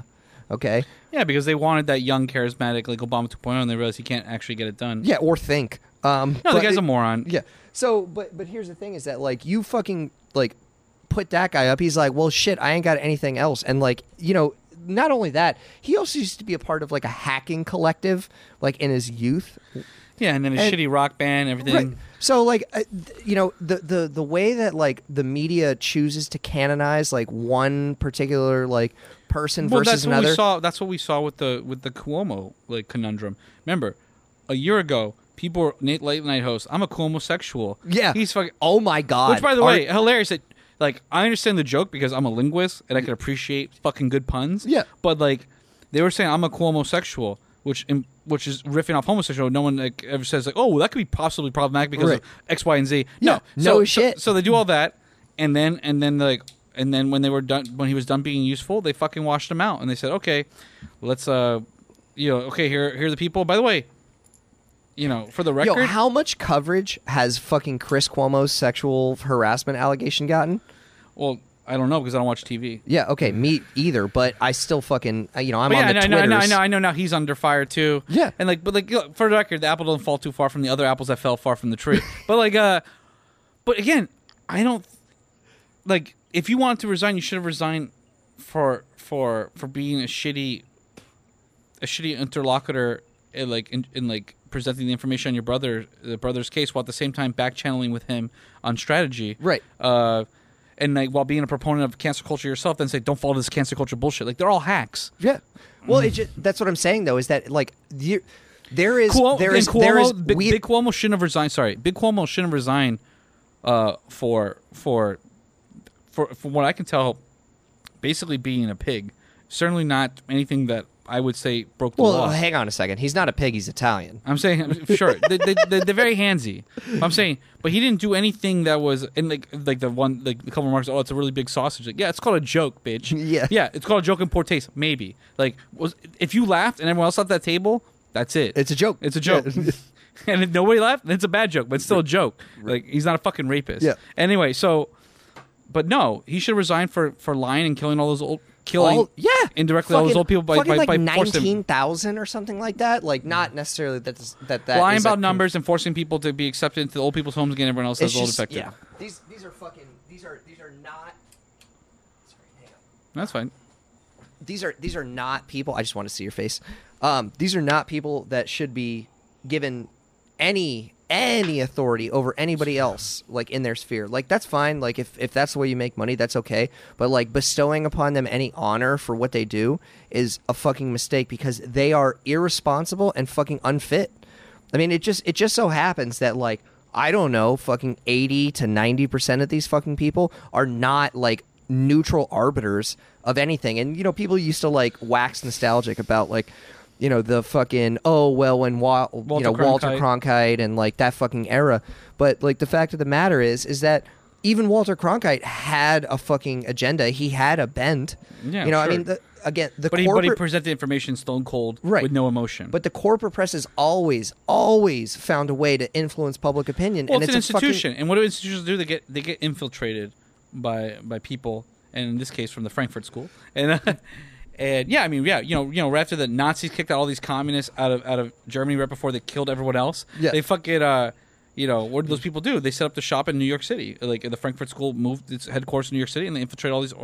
Just the same thing with the project out of the Middle East when the Muslim Brotherhood said like, no, you have to. I mean, it's funny too. Like people need to be spoon-fed this crap through like Marvel films with their own like right. where they paper it over and they go like, oh my god, the my god, Winter Soldier movie where they're like, oh, we realize if you try to take everyone's freedom at once, they fight back, but if you infiltrate their institutions and make them feel like it's the right thing to do, then they'll do it. Quietly saying the fucking wait, that doesn't make sense. Saying the quiet part out loud, but just like very, very like cautiously through like this like very, very nice character arc. We're fucked. That's it. Drink to that. I was thinking about it. I was like, man, we've been riffing on this for a while, and like, there's just no escaping it. And what practical advice I would give to people is like, while the game is shifting very quickly, some of the old rules still apply. You should do whatever you have to do to lock in a piece of property, because if you stay in the rent game, you're going to get left behind, or you have to move someplace far away. It still matters to be wealthy. It still matters to secure your position. It's just a lot harder now, as if it was easy before, but it's even harder now. But yeah, I still think people should try to lock in a piece of property. I think you should get the shittiest home in the nicest neighborhood. And if it's a fixer-upper, guess what? Maybe you'll have to watch YouTube videos do it yourself, or you'll have to, or you have to live in a place. I mean, my first a little sweat equity, baby. My place looked like a fucking grenade went off in it for 2 years before I got a wife, who then forced me to remodel it. So like guys live like this and think it's totally acceptable. Like, yeah, my dog would shit on the carpet, and I would just cut off a square out of the carpet and throw it out the window. But no, so those things still matter, and of course, if you are going to be an elite professional, for sure, you still have to go to university. Like, despite how like fucking ridiculous the process is, and how little you learn in the undergrad, and how much they try to inculcate you with these bullshit anti-values, I would say, you still have to go to those types of institutions. But I would also say you're much better off becoming a plumber in 12 months, a master plumber, and making $150,000 a year. Yeah. versus getting your master's degree in education and making $60,000 a year and being pissed that, oh wow, I just bought into a bureaucracy that doesn't give a shit about anything. That was another unbelievable article in the New Yorker like a couple of months ago that was talking about some woman who is she's a public school teacher, and she's like, I have 2 master's degrees, this, that, and the other, blah, blah, blah. I've been working for 20 years in the education system, and I have to work as a Uber driver to try to, make ends meet. And it's like, yeah, maybe there's an incentive problem here. Like, you're not necessarily like, working. Well, basic economics comes back into play. Like, you only get paid for 2 things. Things you can do that no one else can do, and things that you're willing to do that no one else is willing to do. That's why if you could do both those things, that's why when you're like you're an open heart surgeon, you're a badass cardiologist, you get paid a shit ton of money because, one, everyone knows you have to go through a lot of money to fucking get that education. It's really hard to do your job, and most people aren't willing to do it. They're not willing to get educated, and they don't have the physical ability to actually do the fucking task. Yeah, exactly. You don't have the steady hands or the technology. And then with those 2 individuals, I'll just think about it openly real quick. Most people don't want to be a garbage man because it's smelly, and people look down on garbage men. Oh, sorry, garbage people. Anyway, so yeah, that's why they make $70,000 to $100,000 a year with guaranteed 8% wage increases a year. Yeah, it's a great union job. Yeah, it's great. You can't fire these fucking people, and nor should you, because I think they do a decent job at the end of the day of like picking up the trash. Right, sure. I mean, the trash is gone every time I fill up that trash can with all kinds of things you're not supposed to put in the trash can, and it's always gone. So there's that, and then so that's things people don't want to do, and then things that you can do that most people can't. Again, I mean, that's why plumbers make a lot of money, because I can't fix the pipe. The pipe is exploding. The toilet is shooting shit into the air. I can't stop it. All I can do is go to the side of my house and turn off the water valve, and that's going to lead to another problem pretty soon thereafter. Like, where do I shit? Yeah. So that's it. And like, but again, most of the population is economically literate. Just like we are civically retarded. That's why we don't vote, and that's why when we do vote, we do stupid shit. I actually had this conversation earlier today with a guy who does do that kind of shit, right? Where, like, not necessarily in that context, but, like, I was like, hey, man, like, I always look to you for these types of things because not only is it something that I don't know how to do, but it's also something that I'm not willing to do because the payoff of the amount of time I spend is not going to be commensurate with the value I receive from it. So what I'd like to do is I'd like to have you come do it, make sure it's done right, and then be done with it. And that's great. And that is the true value of Just got a new roof on my patio. It's $2,000 materials, $2,000 in labor. To me, I thought like it was great because I was willing to save that money. I paid the guy. It was done in less than a week. And it looks great. And I'm getting. It does look great. I'm going to get a lot more than $2,000 or $4,000 in value in my life for the rest of my time in this house. Could you imagine doing that yourself? Are you fucking kidding me? I don't have the skills. I'm an idiot. I can barely swing a hammer. I can literally only work on one thing: coin pushers. And I have a minor in like crane machines. Specialization of labor, my friend. No, for sure. I mean, you have to. People do need to specialize, and unless you're going to be a handyman, jack of all trades doesn't really cut in this world for most things. Yeah, well, the rest of that quote is what? Jack of all trades, king of none. Yeah, master of none, right. So I do think we still need to. There is still old wisdom that is useful for the general population.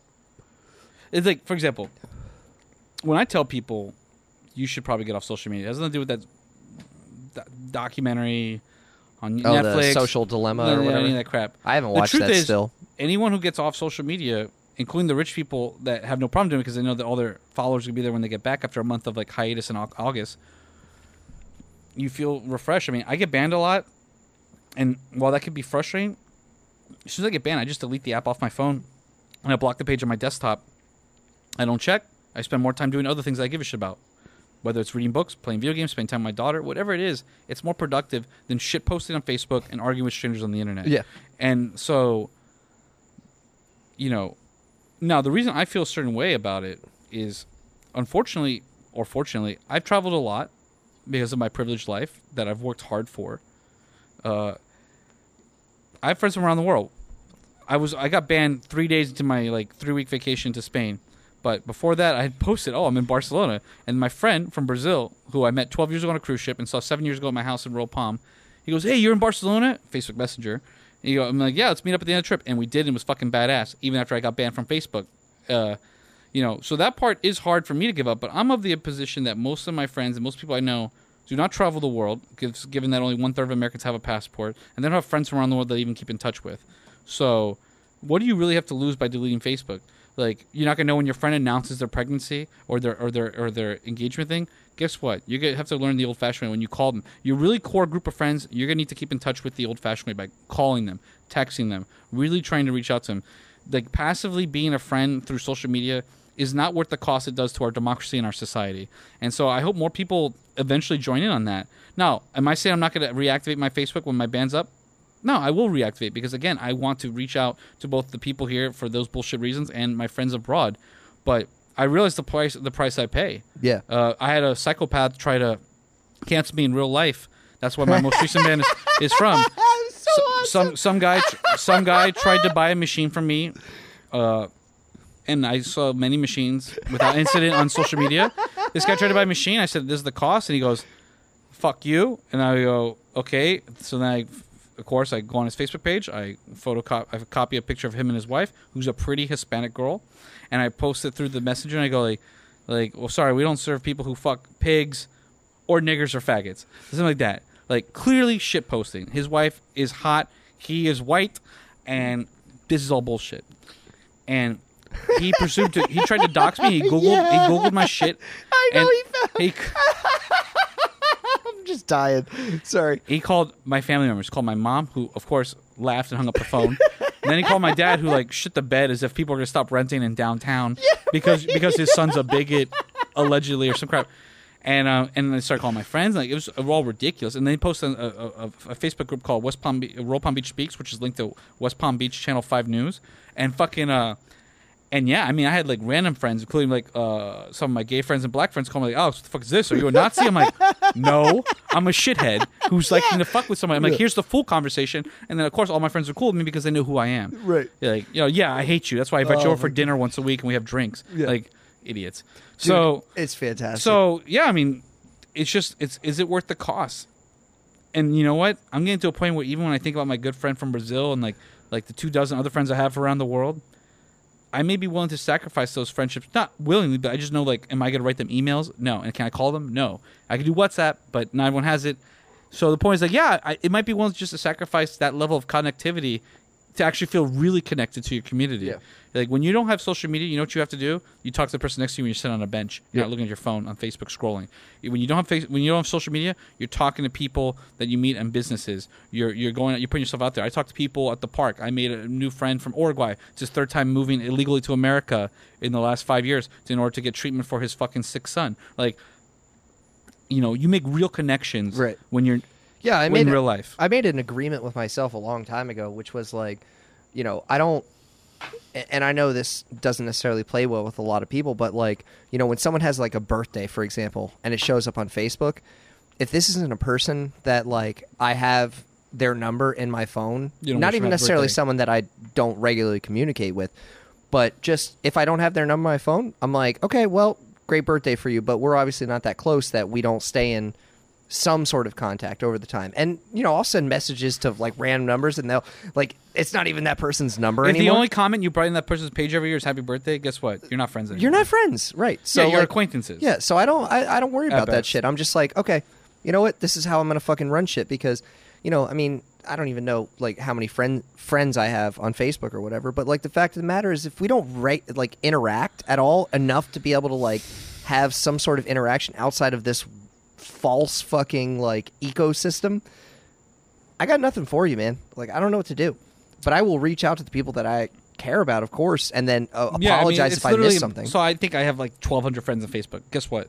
It's physically impossible to have 1,200 friends. Could you imagine? If you called each one of them for 1 minute a day, you wouldn't have enough time in the day. That's how many friends 1,200 friends is. So you don't actually have 1,200 friends. Right. You have a social group of people who you have, for whatever reason, tangential interactions with, and then like connections to. And at first, it was a very exciting place, just like Twitter and 4chan was. For sure. That you could.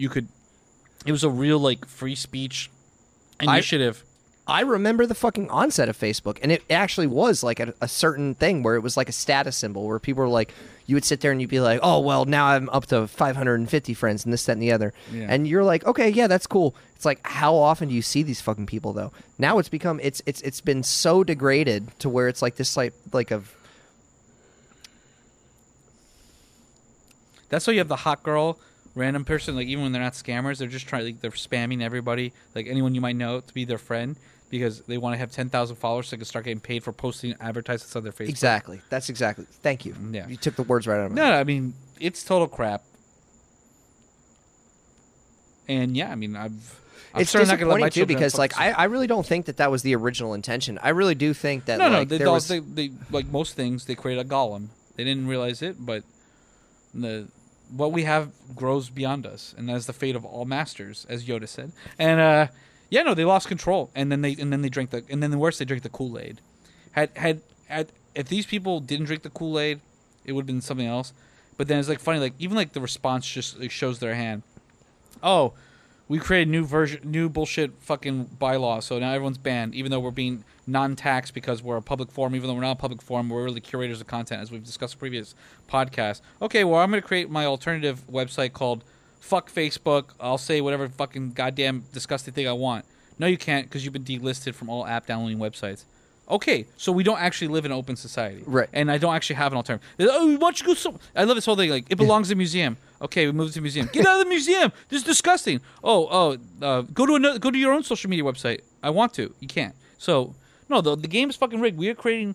The capture of these institutions and these, like, behemoths in our society is unreal. And so people are either... The people that can get out are either unplugging...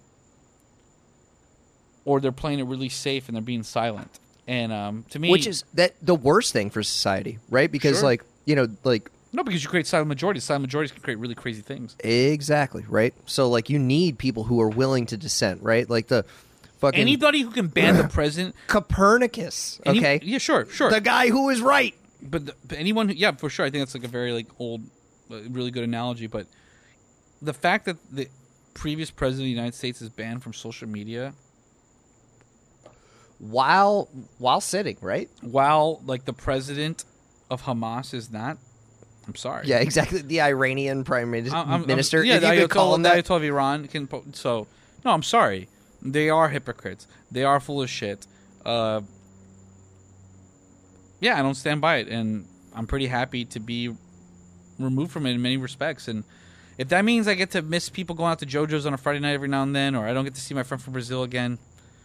Well, and tough shit. Shout out to you, Pietro. Well, the interesting thing, though, is that I think that most people are kind of feeling that fatigue, in the same way that you are, or expressing, not to say that you're, like, wanting for it or whatever, but, like, I'm a social person. I like to connect with people. But it's not worth it if it comes to the cost of, like, my own personal anguish from, like, people piling on, or like a social media company banning me and like literally accusing me of like the worst depravities and moral turpitude the human race has to offer. Yeah. Well, this is what I'm saying, though, is that I think that even people that aren't willing to, like, step over the line, so to speak, like you are actually feeling the same fatigue where they're just like, honestly, like, I'm going to find another route, which is why, like, men going their own way. Dude, I've been on Telegram, right? Like, yeah. Anybody who's like my good friend that I communicate... That's why I traffic uranium. has been communicating regularly with me, knows that I only have conversations over that because of how, like, even just speech monitoring. At the end of the day, you're a public engineer, and you could lose a lot of money, and your daughter could suffer immensely for it, even though she's innocent, because nobody actually cares about people. Right. So, and like the amount of people that have moved over to a platform like that, like, or even like now, like, they say like, oh, WhatsApp is like end-to-end encrypted. But even a lot of people that I know that used to use it are still like, what the fuck? Like, what's going on here? Like, it seems like for all the guarantees that they've offered that they're not necessarily living up to their end. It's like the group chats and things like that. People that I never saw would move over to that. Like, why would you do that? And it's not because they're like, I would love for AOL to come back. It's not like they have like South American contacts or something like that, where it's like WhatsApp was valuable for, where it was like, oh yeah, in the Middle East as well to get around the censors. Sure. It's just people are generally fed up with the idea that, like, you're constantly being monitored. It's not working. We've created urban isolationism in a world where we should be more connected than ever. We've created more silos in our society, and look, it just doesn't work. And if you want to play the game because you're a dentist, or you have like a fucking some sort of public face of a company or something like that. I understand why you want to maintain that presence. I get it. There's trade-offs. Yeah, there's trade-offs, but like, luckily, because I'm in the vending business, none of my customers care, and it doesn't affect my bottom line. And the truth is, this is a hard thing to say to people because I really do love my friends. I think of them as important people in my life that give me some aspect of happiness and purpose. Do it. No. I'm saying no. And I'm saying like, but the truth is like, I don't know what you think I was saying, but I'm saying like, I'm a father. I have my own life now, and like, I don't give a shit what the fuck you're doing. Yes. I don't get I don't care. Like, if you want to like put 5,000 photos of your daughter, that's interesting. I'll look at her. Yeah. Very pretty. It's nice. Yeah. But you're really just giving up. You're giving up your own privacy, and you're trafficking in the image of your loved ones, right, for social gain. Now, maybe you're doing it unintentionally, right? But we have personal messenger. You can just send your friends. You can create a group chat. I have a group chat with like 10 of the guys, and I have a group chat with my family, and a group chat with some of my other contacts, and we share things on there that to keep it personal and stuff like that. But it's just, it doesn't matter.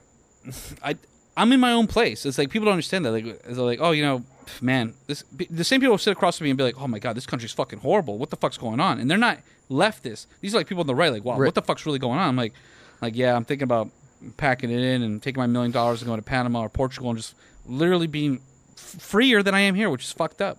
And then they go, what the fuck are you doing? You're leaving us behind. I'm like, bro, my loyalty, number one, is to my daughter. Yeah. Then my wife. Then my family, and then my close friends. Like you're like level number 4 of the valence electrons in my life. Okay, so like I want to be there for you, but like I have my own priorities, and like I'm not a career oriented person who's stuck in a system in a rat race. Like right. Yeah, I have to do. You're not climbing a ladder. I have to do what. Yeah, I have to do what I think is right. Yeah. And if you don't understand it, I understand that, especially when you don't have children. Right. Because it's really easy to stick around when you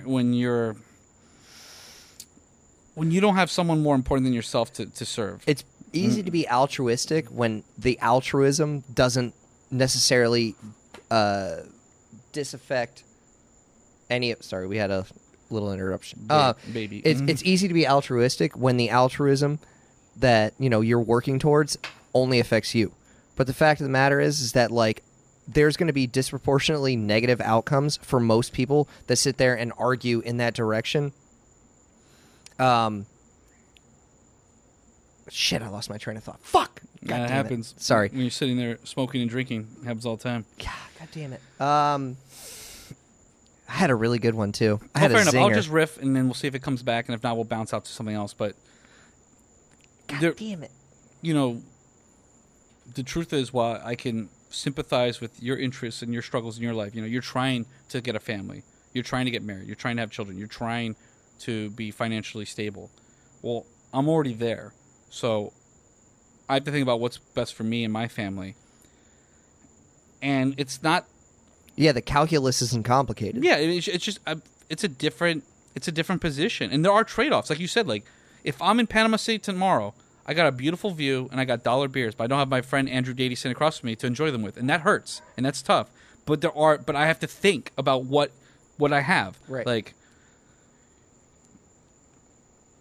and I really think I really hope one of the consequences of this pandemic or plandemic, as I would say, is that people really take a hard look at themselves and ask themselves the big questions like, who are you and what do you want out of your life? Because guess what, your fellow man and your government doesn't give a shit about you. Yeah.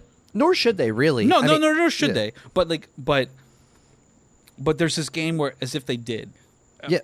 As if everyone has your own best interests out for you, and they do not. Right, which is why I've said about the mass slipping, where it's like, I mean, it's the best and the worst case scenario where it's like, hey, never have we been so connected as far as like... Anyone who's willing to mask your daughter to protect their grandmother isn't your fucking friend. No, right. They're a selfish cunt. Oh my God. And honestly, scream that from the mountaintops. Because here's the thing is that like, with all due respect, like, I mean, the most important takeaway that I've ever had from people that have been my senior, right, let's say, are that,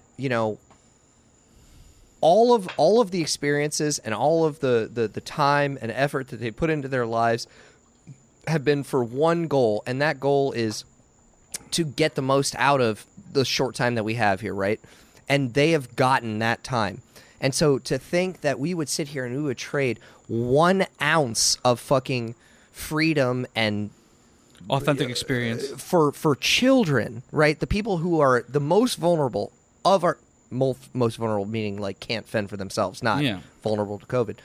For 1 pound of keeping those people around is just a ludicrous fucking trade-off. I mean, this is like I would trade anything to make sure that there was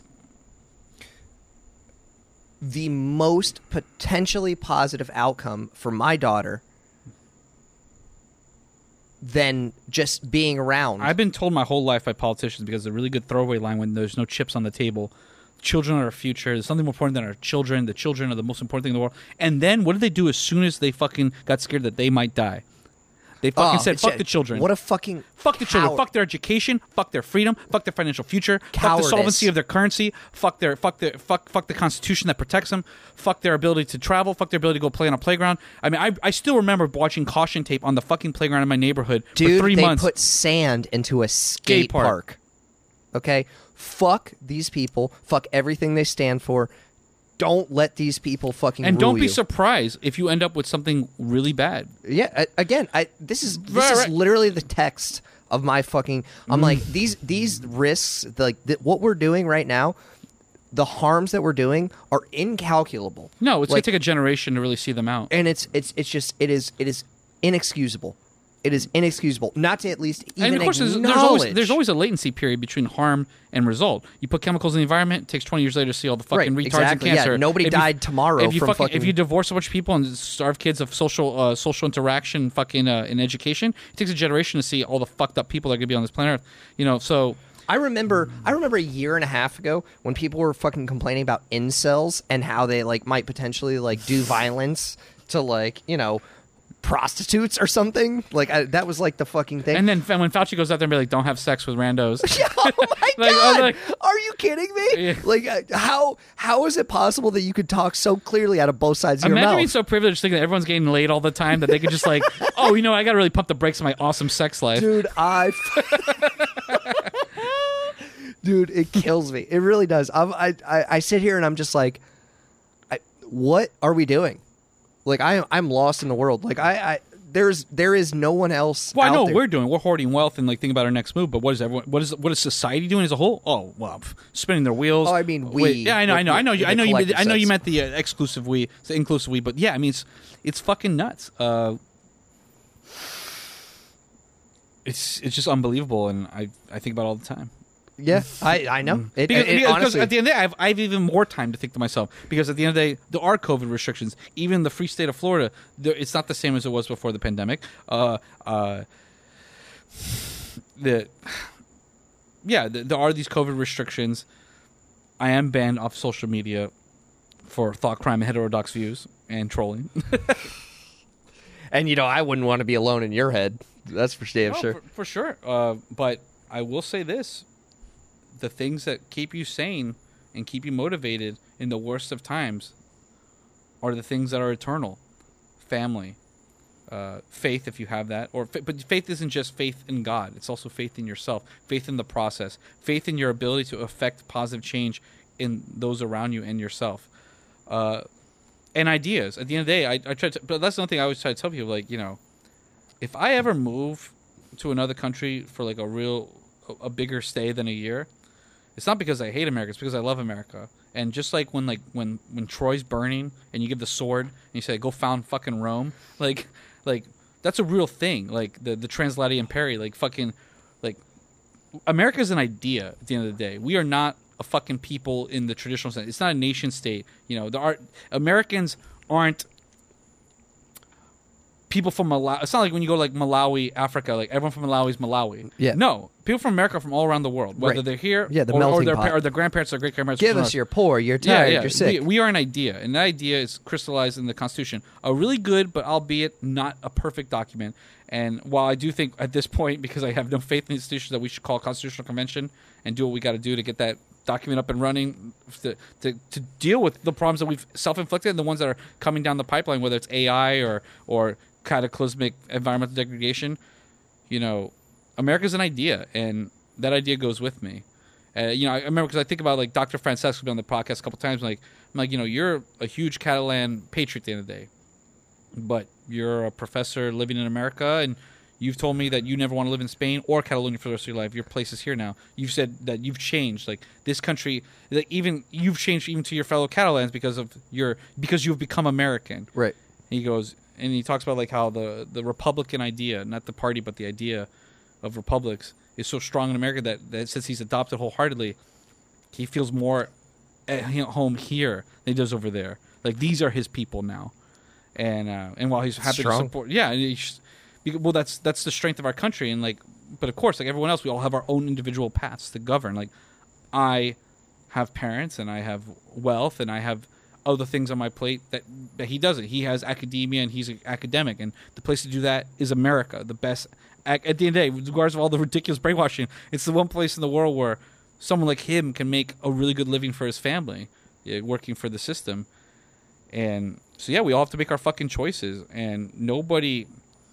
I don't sniff at anybody who's making different choices to me, but I do caution them to think about the trade-offs of those choices. Right. And if you're looking for solidarity through the image crafting of other people on social media, try to tie it in, you're making a big fucking mistake because that's not real. Right. None of that is real. Right. That is all bullshit. I know people who post on social media about how happy they are and they're going through a divorce. I know people on Facebook who post like all this like Melrose bullshit, and they're some of the happiest people I know. Like, it's just what they do. And I know plenty of people that aren't on fucking Facebook who have lives. People exist even if they don't have avatars. Yeah. And I know it's like a really roundabout conversation, but it has to be because what we're talking about is so big. We're talking about, like, you know, again, we're getting to existentialism sort of, but with the combination of 21st century technology. What does it mean to exist and be a person when in a world where everyone is documenting their life for public viewing and being scored accordingly? Yeah, right, exactly. So yeah, that's my.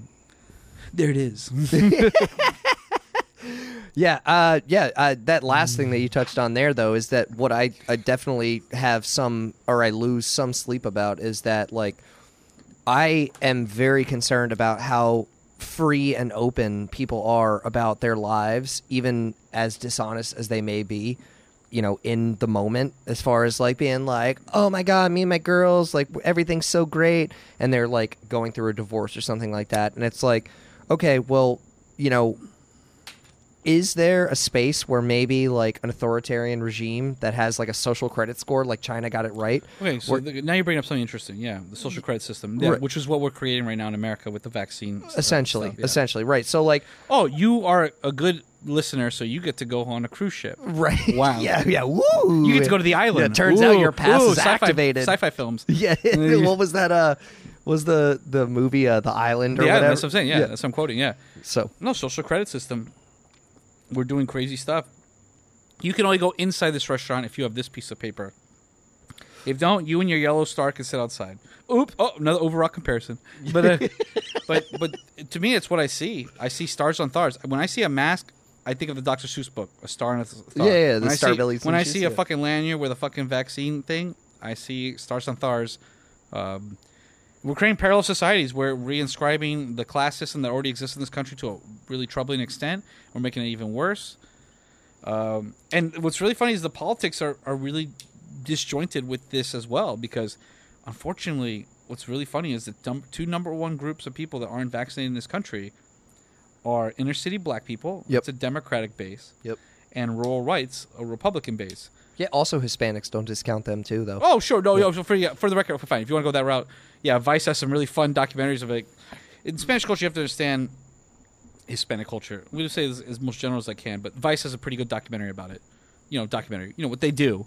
They're 45-minute cuts of what the fuck's going on and sensationalism. Because I have to admit, like, when I've watched their episodes of Saudi Arabia, I'm like, dude, I lived there for 3 years. That's not accurate. Yeah. But it's more of a docudrama. But as far as docudrama kind of thing, it is true in the Hispanic community. This goes way back. I mean, Hispanics have combined religion with paganism. That's why you have things like Santeria in the Caribbean being super popular, from Haiti to Cuba, stuff like that. You have a really great, I would say sometimes even unproductive level of skepticity. How do you say skepticism? Skepticism. Thank you. skepticism. People are like, I'm not. They're like people. People say things that Here's the whole thing. Like they want to hold up a right wing red hat Trump supporter to show like where this like vaccine skepticism is going, but they don't want to show Brett Weinstein. Right. They don't want to show like a large swath of the Hispanic or the black community because that would be politically inconvenient. Right. They want the same way they don't want to highlight like a fucking multiple murder by a black dude in fucking Tennessee or whatever. Yeah, sure. And they want to make like fucking gods out of God, who's the big black George Floyd, things like that. People are like talking about building statues of him. And I'm like, but like he like robbed houses and threatened to rape people. Yeah. And he beat his girlfriend. Yeah, he was unjustly killed by the police. Right. But yeah, you could hold those two things at the same time and be totally okay with it. He's not a hero. Right. He's a victim. Yeah. But the problem is, in our Francesca would love this. In our society, they're one and the same. Victims are heroes. You have to be a victim to be a hero, and that is a problem because there's so many silent heroes every day. To me, when I drive by Wellington Regional, top 100 hospitals in America, and they say like heroes work here, I'm like, oh really? So doing open heart surgery pre-2019 was nothing. You were just another piece of shit. Right? Right. No. And the problem is to do it the other way. Like what makes a doctor... They were such heroes that they had to be fired because they weren't vaccinated. Well, a doctor's a hero because he helps other people. So is the man who shows up and supports his family and works hard at his fucking job. Of course, a doctor can theoretically help more people than the man just supporting his family. But the terminology is all wrong. I've always... there's, again, analogies to the war on terror. If... What do we do when we want to stifle criticism of never-ending wars that don't actually further our national interests? We call soldiers heroes.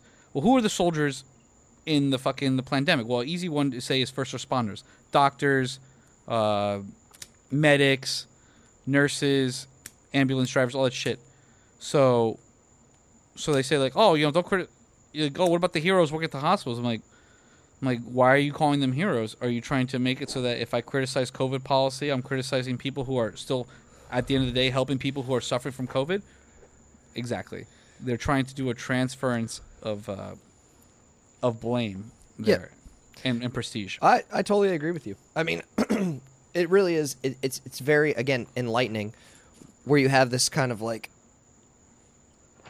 just to dovetail on what you're saying, like, the thing about like hospital workers, right? Like, so for 2 years, like we've been like lauding these guys as like being something other than human, just like their efforts and their abilities are. I'm waiting for people to say thank you for your service. They're far beyond like your casual human, right? Like everybody else just existed, and these guys were like going above and beyond the call of duty, as if it wasn't their career choice that they chose. Like, oh, like I'm going to work with sick people, so sometimes I may get sick, and there's a slight chance that I may get sick and die from communicable disease. Right. Yeah, but that's why you get paid $200,000 a year. Exceptional humans, right?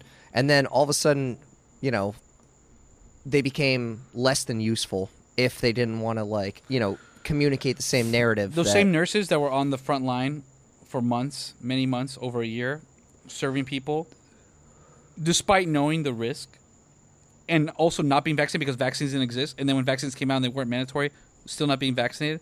Now they're firing nurses, right, and having a nursing shortage that we already had, but exacerbating it.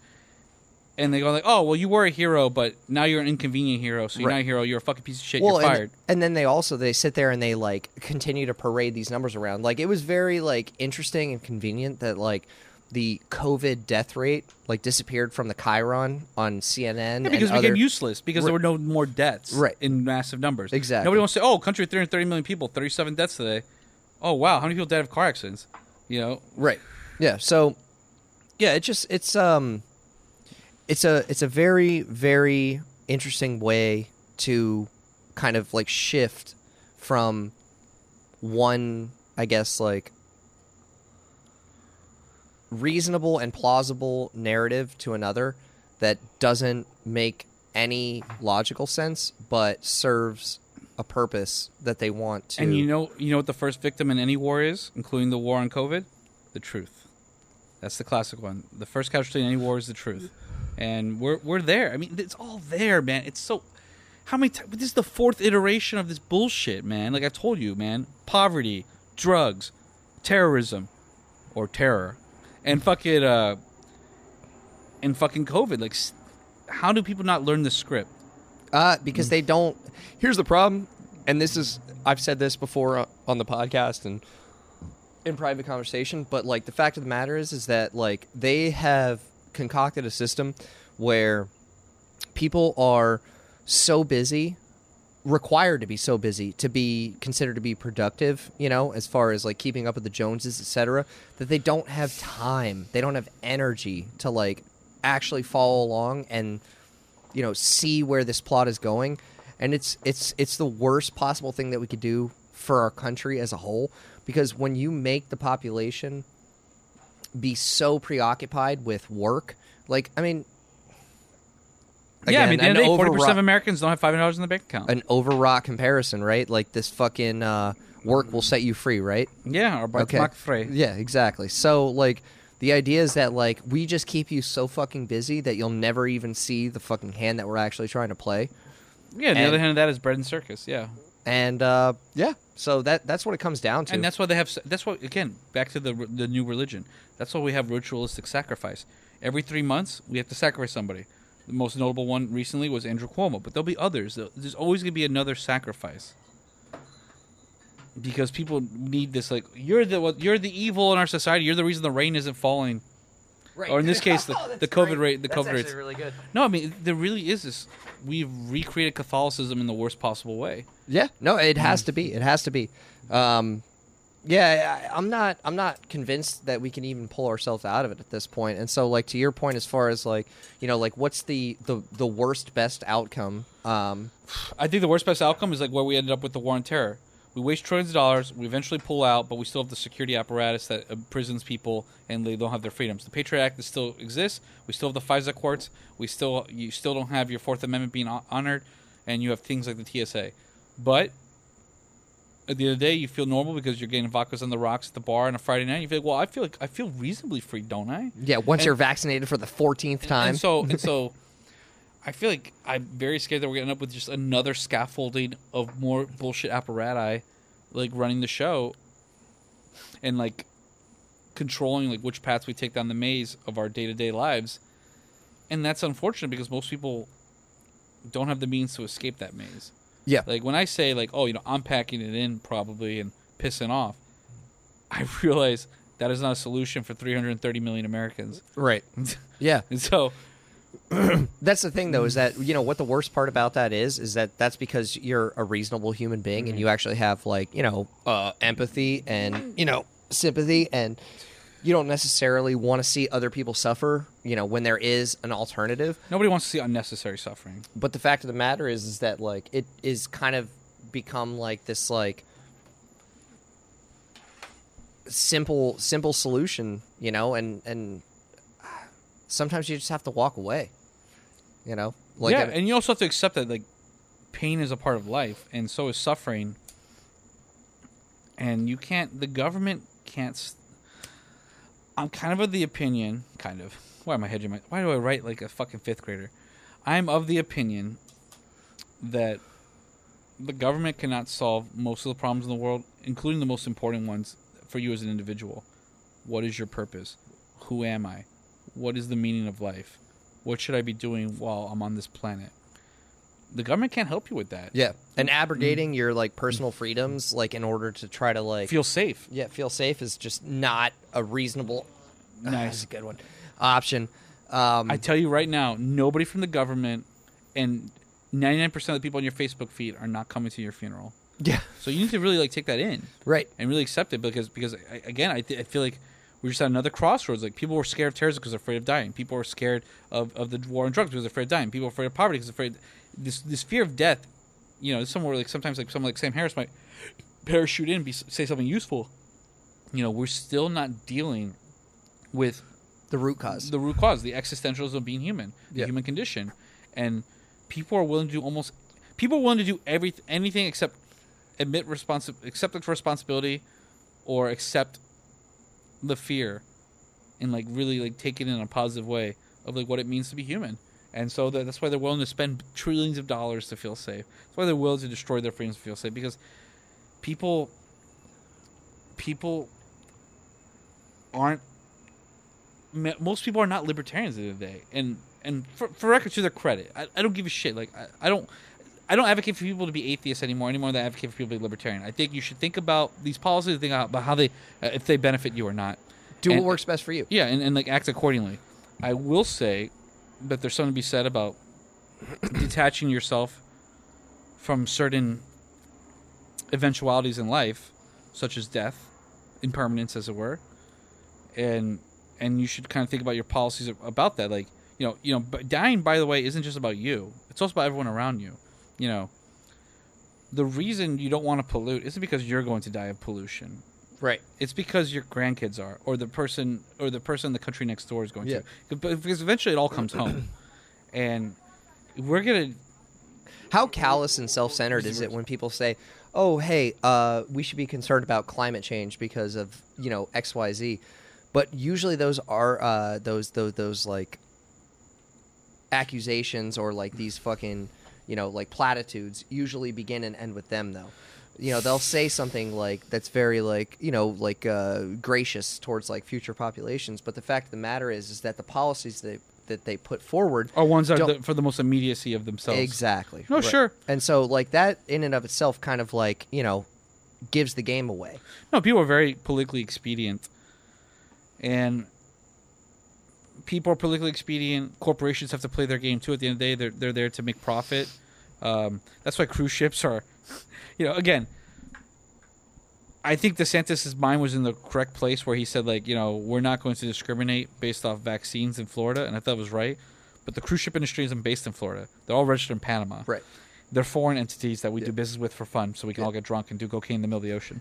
And when he said, like, oh, you're not going to discriminate, you know what they did? Well, they did what they had to. They created separate but equal. And now you have cruise ships where you have vaccine levels and unvaccinated levels.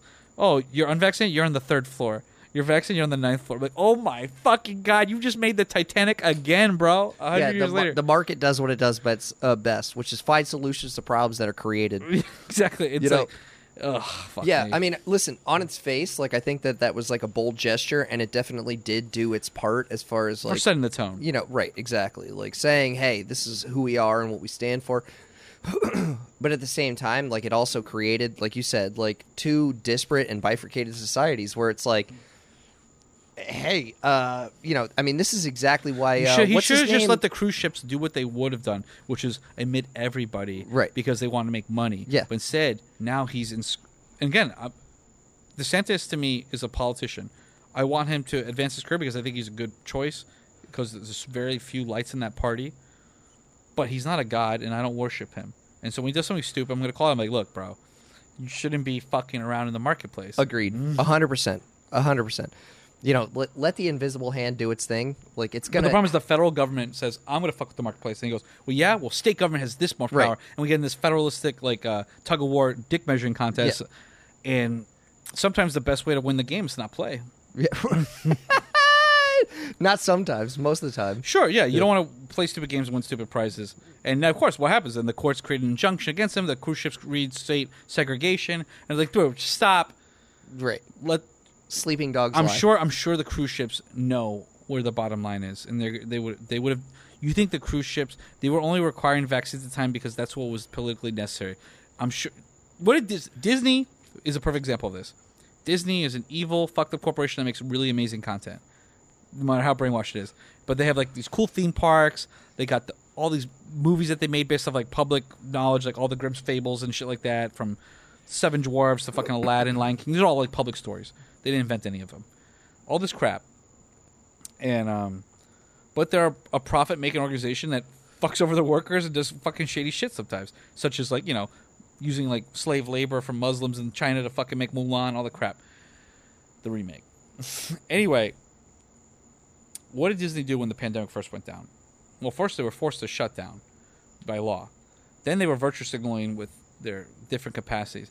The day after the CDC said, "Oh, you no longer have to wear a mask outdoors," they immediately said, "Oh, we don't care about masks anymore." Yeah. And now, of course, they couch it in, "Oh, well, we're just following the CDC guidelines." It was never about that. It was about attracting as much money as possible, as many fucking consumers as possible, as quickly as possible. So if DeSantis had just like not jumped down on the cruise industry, right. which is important to Florida, but it isn't Florida at the end of the day.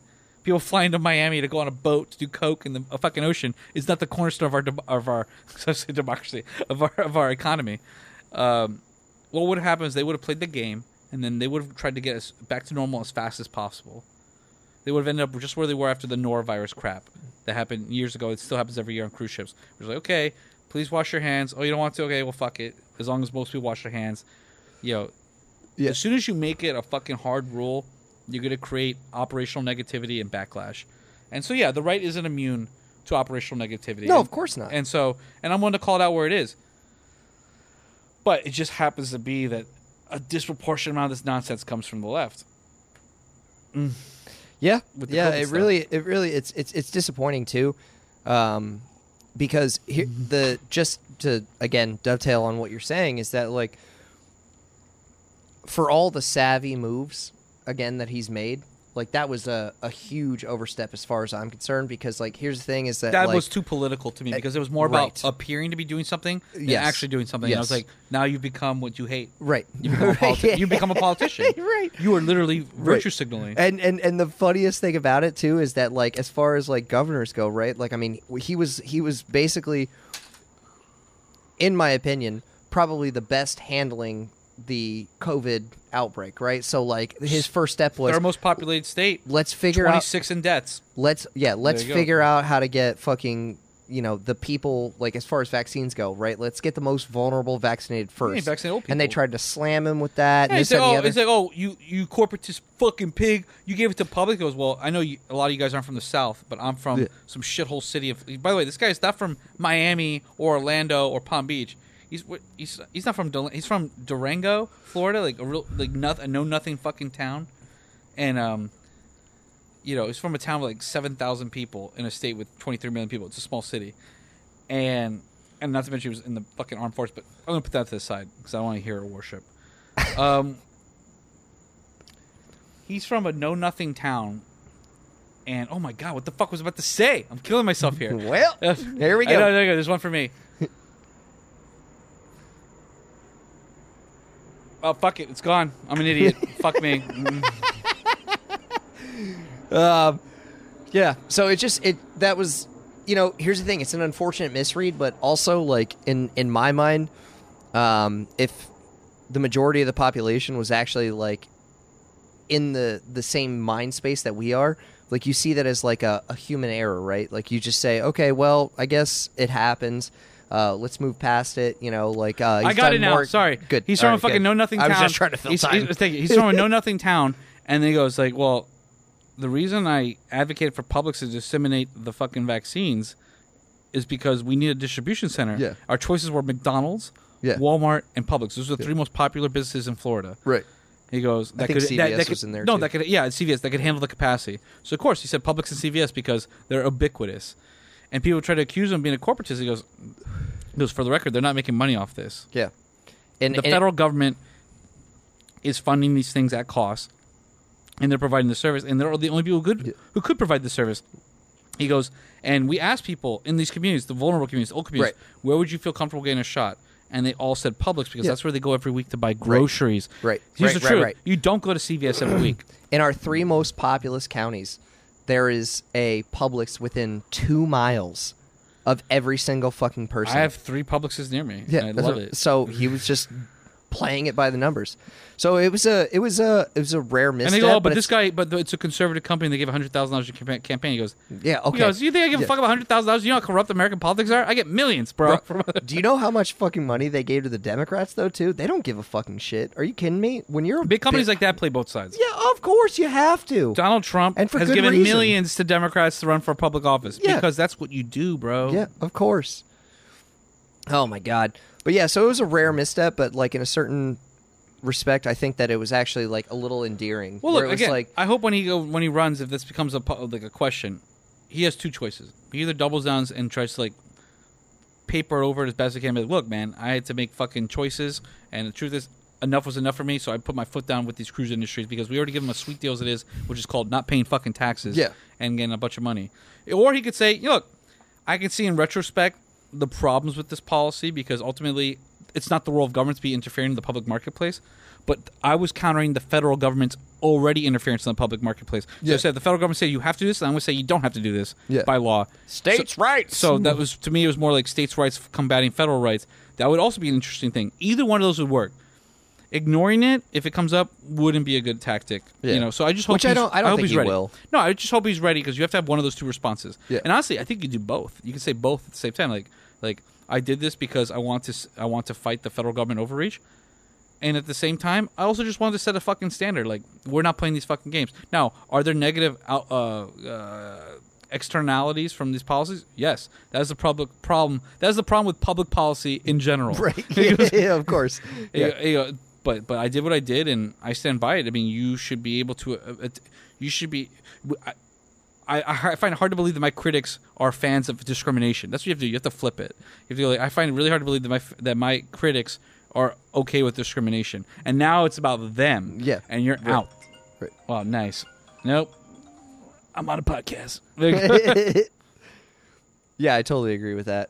I mean, honestly, that's politics 101, right? Like, don't fucking make your opponent's argument for them. But, like, at the same time, like, if you can do your best to, put the ball back in their court, why not?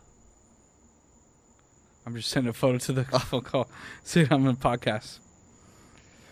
So, yeah, I mean, I don't know. We'll see where it all ends up. It's really sad. I'm assuming in a bag of shit with, like, $10 trillion on the toilet. Yeah. Well, this is like the whole thing with this $3.5 trillion spending deal. It was like a continuing resolution wrapped into like new spending, and then you had some fucking like mindless fucking zealots for the administration coming out saying that like it's a net zero cost. This bill is already paid for, et cetera, et cetera.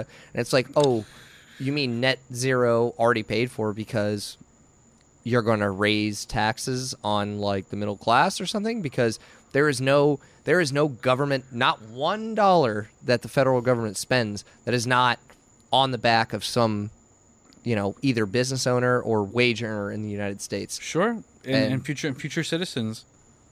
And wow, I mean, it's one thing to think about moving to another country. It's another thing to think about burning your passport. But you have to keep all these options open because you're really living in a world of shit. And just depends. So that's your one takeaway. How invested are you? No, I mean, it really makes a difference. Like, if you're a doctor, you're stuck here. That's it. You made your choice. Yeah. If you're an engineer, lawyer, you really, unless you like sucked away millions of dollars, you really have made a choice. Other people are gonna have to make different choices, but the inflation is real. I mean, my house that I live in right now, a modest 2,000 square foot under AC house, was $2,200 to $2,400 rent before the pandemic. Now my realtor friend's like, hey Alex, just so you know, I can get you $2,900 for a regular and $4,000 for season. Yeah. We were just looking at this the other day. The house that we currently live in, when we purchased it, it was under $500,000. Yeah, you got lucky. You probably got that 20% boost, huh? More than that, bro. The fucking our best comp was 678, and they don't even have like all the upgrades. And of course, it does suck when you sell. You have to pay closing costs, and then when you have to buy something new, you have to buy new costs. But still, you're talking about a profit. Yeah, a significant one. Yeah. So it's a conversation that we had. Obviously, like I don't think with any like serious degree. No, you want to dick around for 5 years in your house, but you might find yourself get bored. Be like, actually, this isn't the move for me, and then you're gonna take your $750,000 right and go fuck off somewhere else. I mean, we're talking about 1% a month growth, or 2% a month growth in the housing market, and it's insane. Yeah, it's wild. It's unattainable for the average wage earner because wages grew in 1 year 5% under Trump.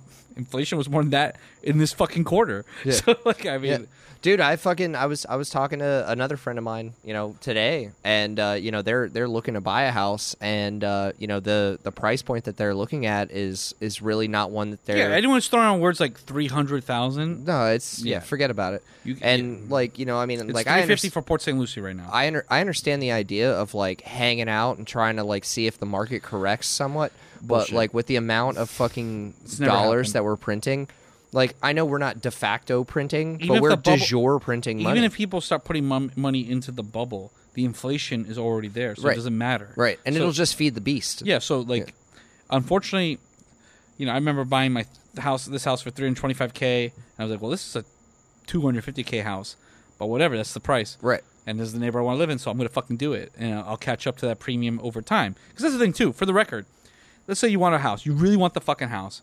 And you know in your heart it's worth $300K, but the price is $350. And that's all the house on the block. And no one's selling for less. Because there's carpetbaggers coming down, throwing their $1 million Jersey shithole fucking apartment exactly. money into it. Whatever it is. You're from California, all this crap. So, okay, but if you really want the house, you're going to eat the bullet and fucking pay the extra $50,000 because you know 5 years later you'll have that value anyway. And honestly, you shouldn't be buying a house to leave after a year anyway. Sure. So, and we've just upped that ante. So now the $300,000 house of yesterday is $450 today. And I know. It's crazy. And that's over the course of 3 years. Yeah. Because we already had a hot market before the pandemic. People forget that. Yeah. And, it was definitely ticking up. That's for sure.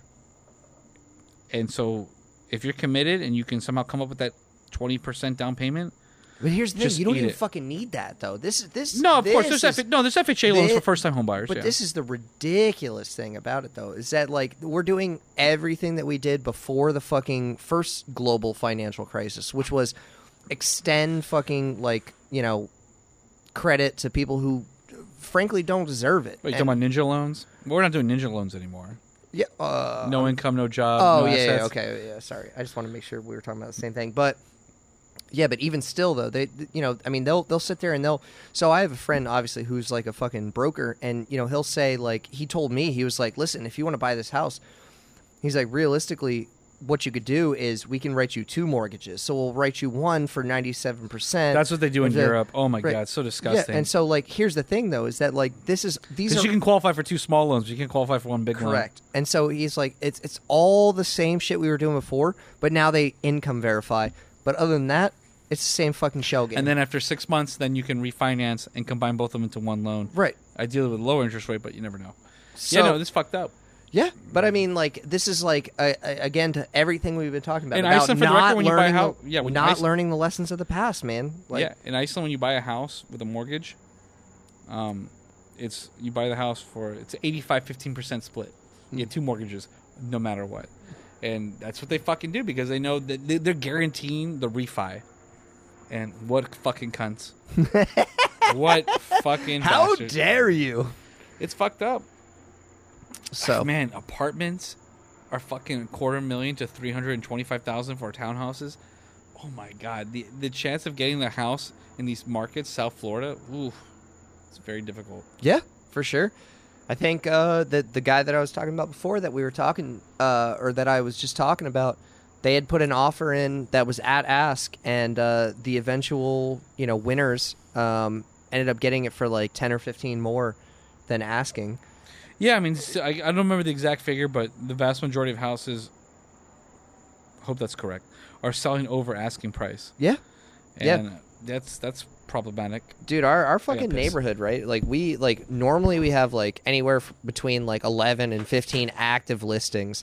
And we only had 1 active listing as of yesterday.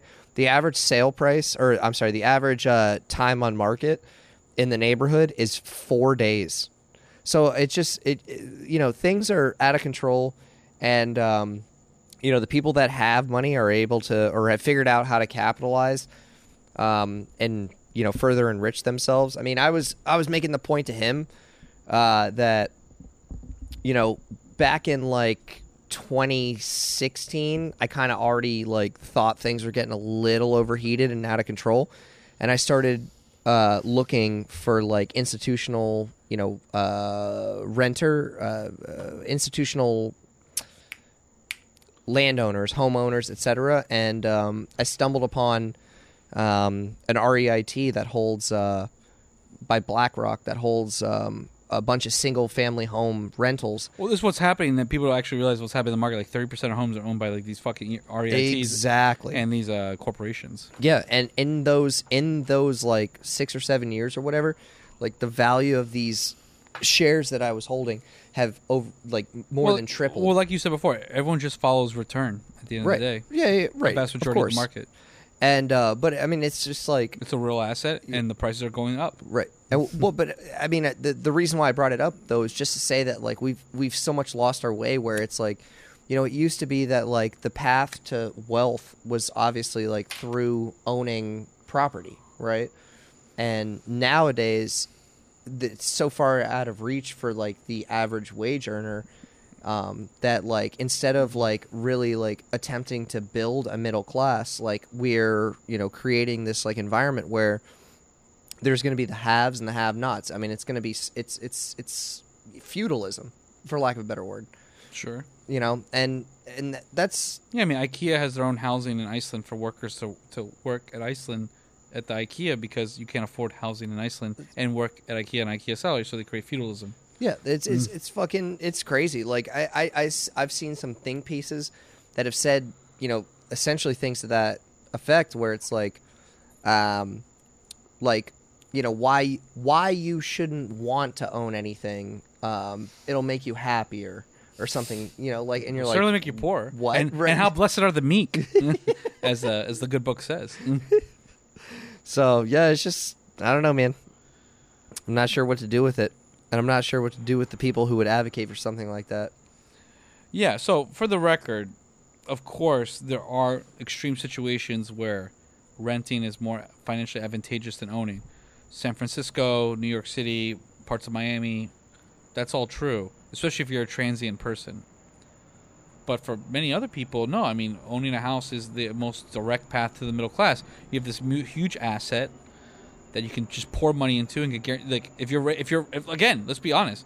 If you have if interest rates are at 3%, every time you put $1,000 into your bank account into your fucking mortgage extra, you're getting at least 3%. Right. Yeah. And so instant rate of return, guaranteed instant rate of return, a secure asset until the communists take over and nationalize the housing market, so, which I still think is very far off, but the rent, when they stopped making people pay rent, that was a shocker to me, because like, holy shit, the government's really willing to do that? That's not too far off. And but yeah, it's a very direct path to the middle class, because it's a huge asset class. I mean, at the end of the day, even if I had a mortgage on this fucking place, my mortgage was $1,400 a month. If I rented out for $2,800 a month, most people wouldn't take this path, but I know I could.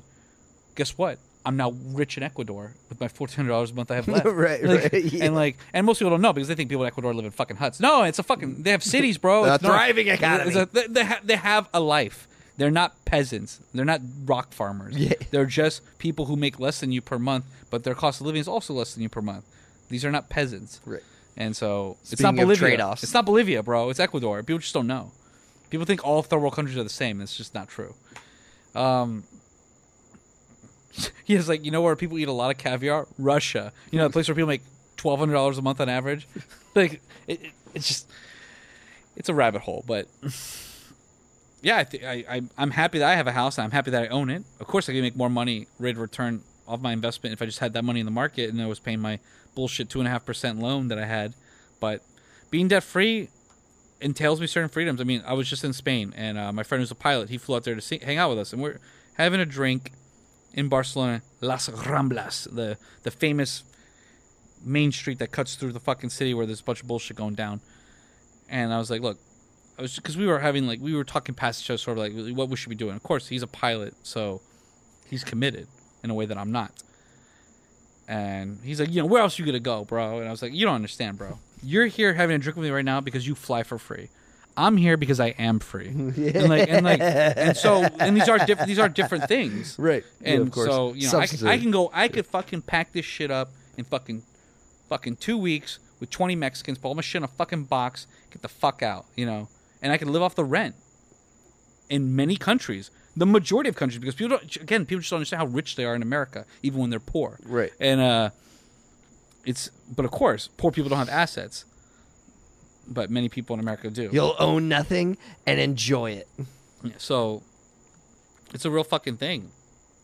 And like I keep telling, I keep coming back to this point. It's like, what do you want to do?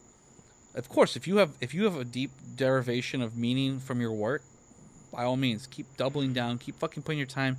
Do your 25 to 45 years. I mean, the average person actually works fucking 50 years, which is disgusting. But yeah, that's all there for you.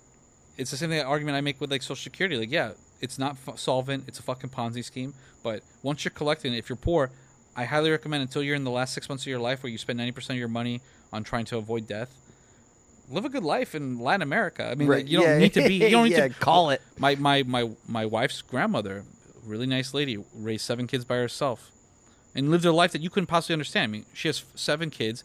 2 of them are dead. I mean, that's the world she grew up in. You know, people died of disease. You know, so right. And I'm gonna have a bunch of children because not all of them are gonna make it. Yeah. Something we can't even like. Something we've mostly eradicated. Yeah. So, it's like I'm like, you live in a trailer park in Palm City. You could be a queen. Now, of course, now she's very old, but she would still be living, I would say, a higher standard of living in Latin America with her $1,500 a month. She lives in a trailer instead with her dog in Palm City. And, of course, she makes a choice between the higher standard of living and having more access to her friends and family. But what does it mean when people only see you once a week? You have to think about these things. Yeah. And they're uncomfortable conversations. Nobody wants to talk about them because they're uncomfortable. But if you're not willing to have the conversation, you might be missing out on opportunities that you don't know exist. You have this thing called the U.S. dollar that's used by 20 countries on the planet Earth, and millions, like dozens more as a reserve currency. But in other countries, just on the street, like people just use dollars. People just don't know. Like, I mean, I got a tomahawk steak in Ecuador, the biggest steak, most expensive thing in America. I've paid up to $95 for a tomahawk steak on my wedding night in America. It was $15, no tip, Ecuador.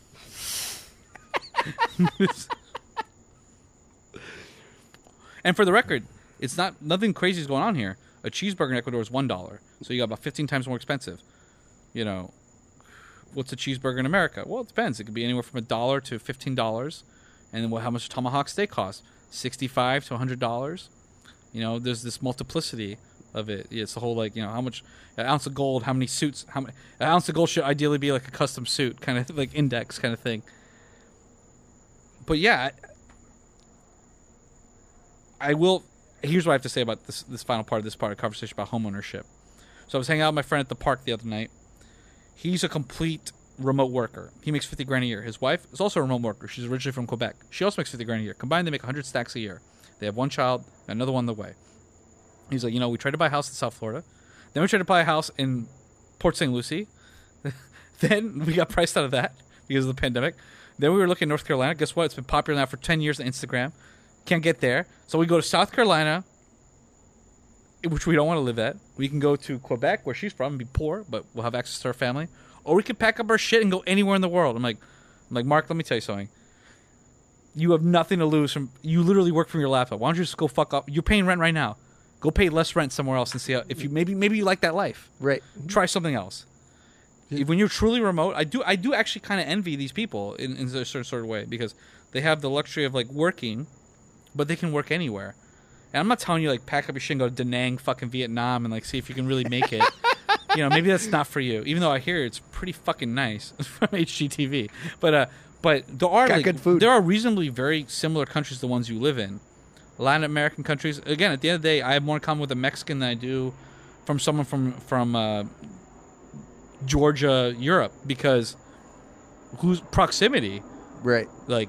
When I go to Mexico, I see a lot of myself in there, and when Mexicans come here, they see a lot of themselves there, of course, because we stole 1/3 of their country, fair and square. And that's a real thing, and people have to realize that you can make it in quite a few places. I mean, what do you value? If you value having disposable income at the end of the month and having a high standard of living, you could do that in a lot of countries. If you value familiarity and proximity to the people you grew up with, including your friends and family, then yeah, you need to figure out a way to make it work here. But I got bad news for everybody. There is almost no difference between moving 2 hours north by car and moving 2 hours south by plane, because you're not going to see anybody except 3 times a year. Holidays, birthdays, funerals, that's it. Whatever the fuck, weddings, whatever the fuck it is. Because people don't realize. People think, I only moved 2 hours north. It's like, yeah, I can get a good house in Gainesville, Florida, 4 hours north from where I live. Bro. Yeah. Do you think your friends are coming to see you? Might as well be on a fucking island. Your friends aren't coming to see you. Yeah. Nobody's coming up to see you in Gainesville. It's never going to happen. Maybe if you have one really good best friend, it may come once. So, and people really need to think about that. But no, I think people, just like we think in square footage instead of cubic footage when we think about housing, and how our houses are designed to be big, flat rectangles instead of more vertical, useful structures. You're an engineer. Maybe you could appreciate this. I think the same thing happens with how we think about time and distance. Of course, people like pilots understand the difference because they can fly all over the world. It's kind of their business. Yeah, but yeah, I mean, living 2 to 3 hours away by car is the same as living 2 or 3 hours away by airplane. And the difference is you go 2 or 3 hours away by car, you're still in the same fucking rat nest. If you go 2 or 3 hours away by fucking plane, you're in Panama. You're in all of Central America. If you go 4 hours, you're in Ecuador. So, and you're all over the Caribbean. So there really is a world out there. And so you have to think about, if you have an asset class like a house that you can rent out and live abroad, maybe think about it. If you're a remote worker, stop. I mean, it's funny that people are like, oh, I lived in a fucking van for 3 years so I could afford a down payment on a place in San Francisco. That's your dream. God bless you. but to me, it's like, well, fuck that. If I'm making $200,000 a year to go live in a van, I'm going to do that and pretend I live in that van on the property and actually live in South America, and then realize after 2 years, actually, I really like hanging out with really hot Spanish women and like drinking fucking these drinks for $1 a piece. I'm going to stay here. And by the way, in Panama, it's quarter a beer on Saturday night at a few choice bars at Luna's Castle, which I highly recommend. They're not sponsors of the podcast. They're not, but they know. So that's. I know we didn't hit a lot of contemporary BBC like stories of the day issues. I don't, because I haven't really been following a lot of them, and they're not all that interesting. There's that stupid bitch Petito, whatever the fuck it went whatever she went disappearing. I think it's funny that I'm gonna say on that real quick. Oh Jesus! No, real quick. No, I just have something to say. She fucking disappeared because we talked about it for a little bit. The guy had 3 weeks, and he knew eventually it was gonna come back to him. The fact that he didn't go immediately to Cuba is beyond me. Wait, did they catch him? No, they can't find him. Yeah, so but who says? I don't think he's gone? dead. He didn't jump on a plane, dude. He went to the woods. It looks like I'm assuming he's on the Appalachian Trail, or he's the world's best fucking hide and seek player, and he's hiding in that fucking reserve on the fucking west coast of Florida. Oh, I thought. Yeah, I mean, my mind's with you. Okay, I was like, like. Psh. Second one, AOC wearing "Eat the Rich" fucking or tax the rich. Yeah, tax the rich while wearing like a $15,000 dress. Yeah, made by someone who's caught for tax evasion. Yep, who is like dating a fucking guy who's worth $100 million one of the whatever. Most elite dressmakers. By the way, beautiful dress. Despite putting that disgusting bullshit mantra on it. She looked pretty good in it, too. She is hot at the end of the day. Hot and crazy. But, yeah, I mean, that's the world you live in. To put it mildly. Yeah. We'll catch up on all that, for sure. But I think we put a pretty fine bow on this one. We had to do a post-mortem. Ironically enough, not a post-mortem on COVID and everything else. So I think we... Because it's been 4 months. I mean, you haven't seen someone in 4 months, and guess what? It's still the fucking news story. God damn it. Unnecessarily, but... Unbelievable. Jesus. Because the trends are accelerating at the end of the day. And as much as I would like to talk about more meaningful things, I mean, it'd be interesting to talk about philosophy on this podcast in a more meaningful manner. But I can't help but feel like I'd be doing a disservice. I don't talk about what's right in front of our fucking faces. Also true. Which is the abject stupidity of our government and the people that enable them around us for good and for bad reasons. I don't believe people are acting in bad faith most of the time. I think people are actually acting in good faith, which is a real problem. People are true believers, fellow travelers, fucking useful idiots, as the Russian would call them. Solzhenitsyn. Yeah. All right. Well, that's your required reading, so Google that. And thank you very much for listening. I can't promise you when the next podcast will happen, but sooner rather than later. Thank you for listening. Have a good night. All right. Take care. Ooh, yeah.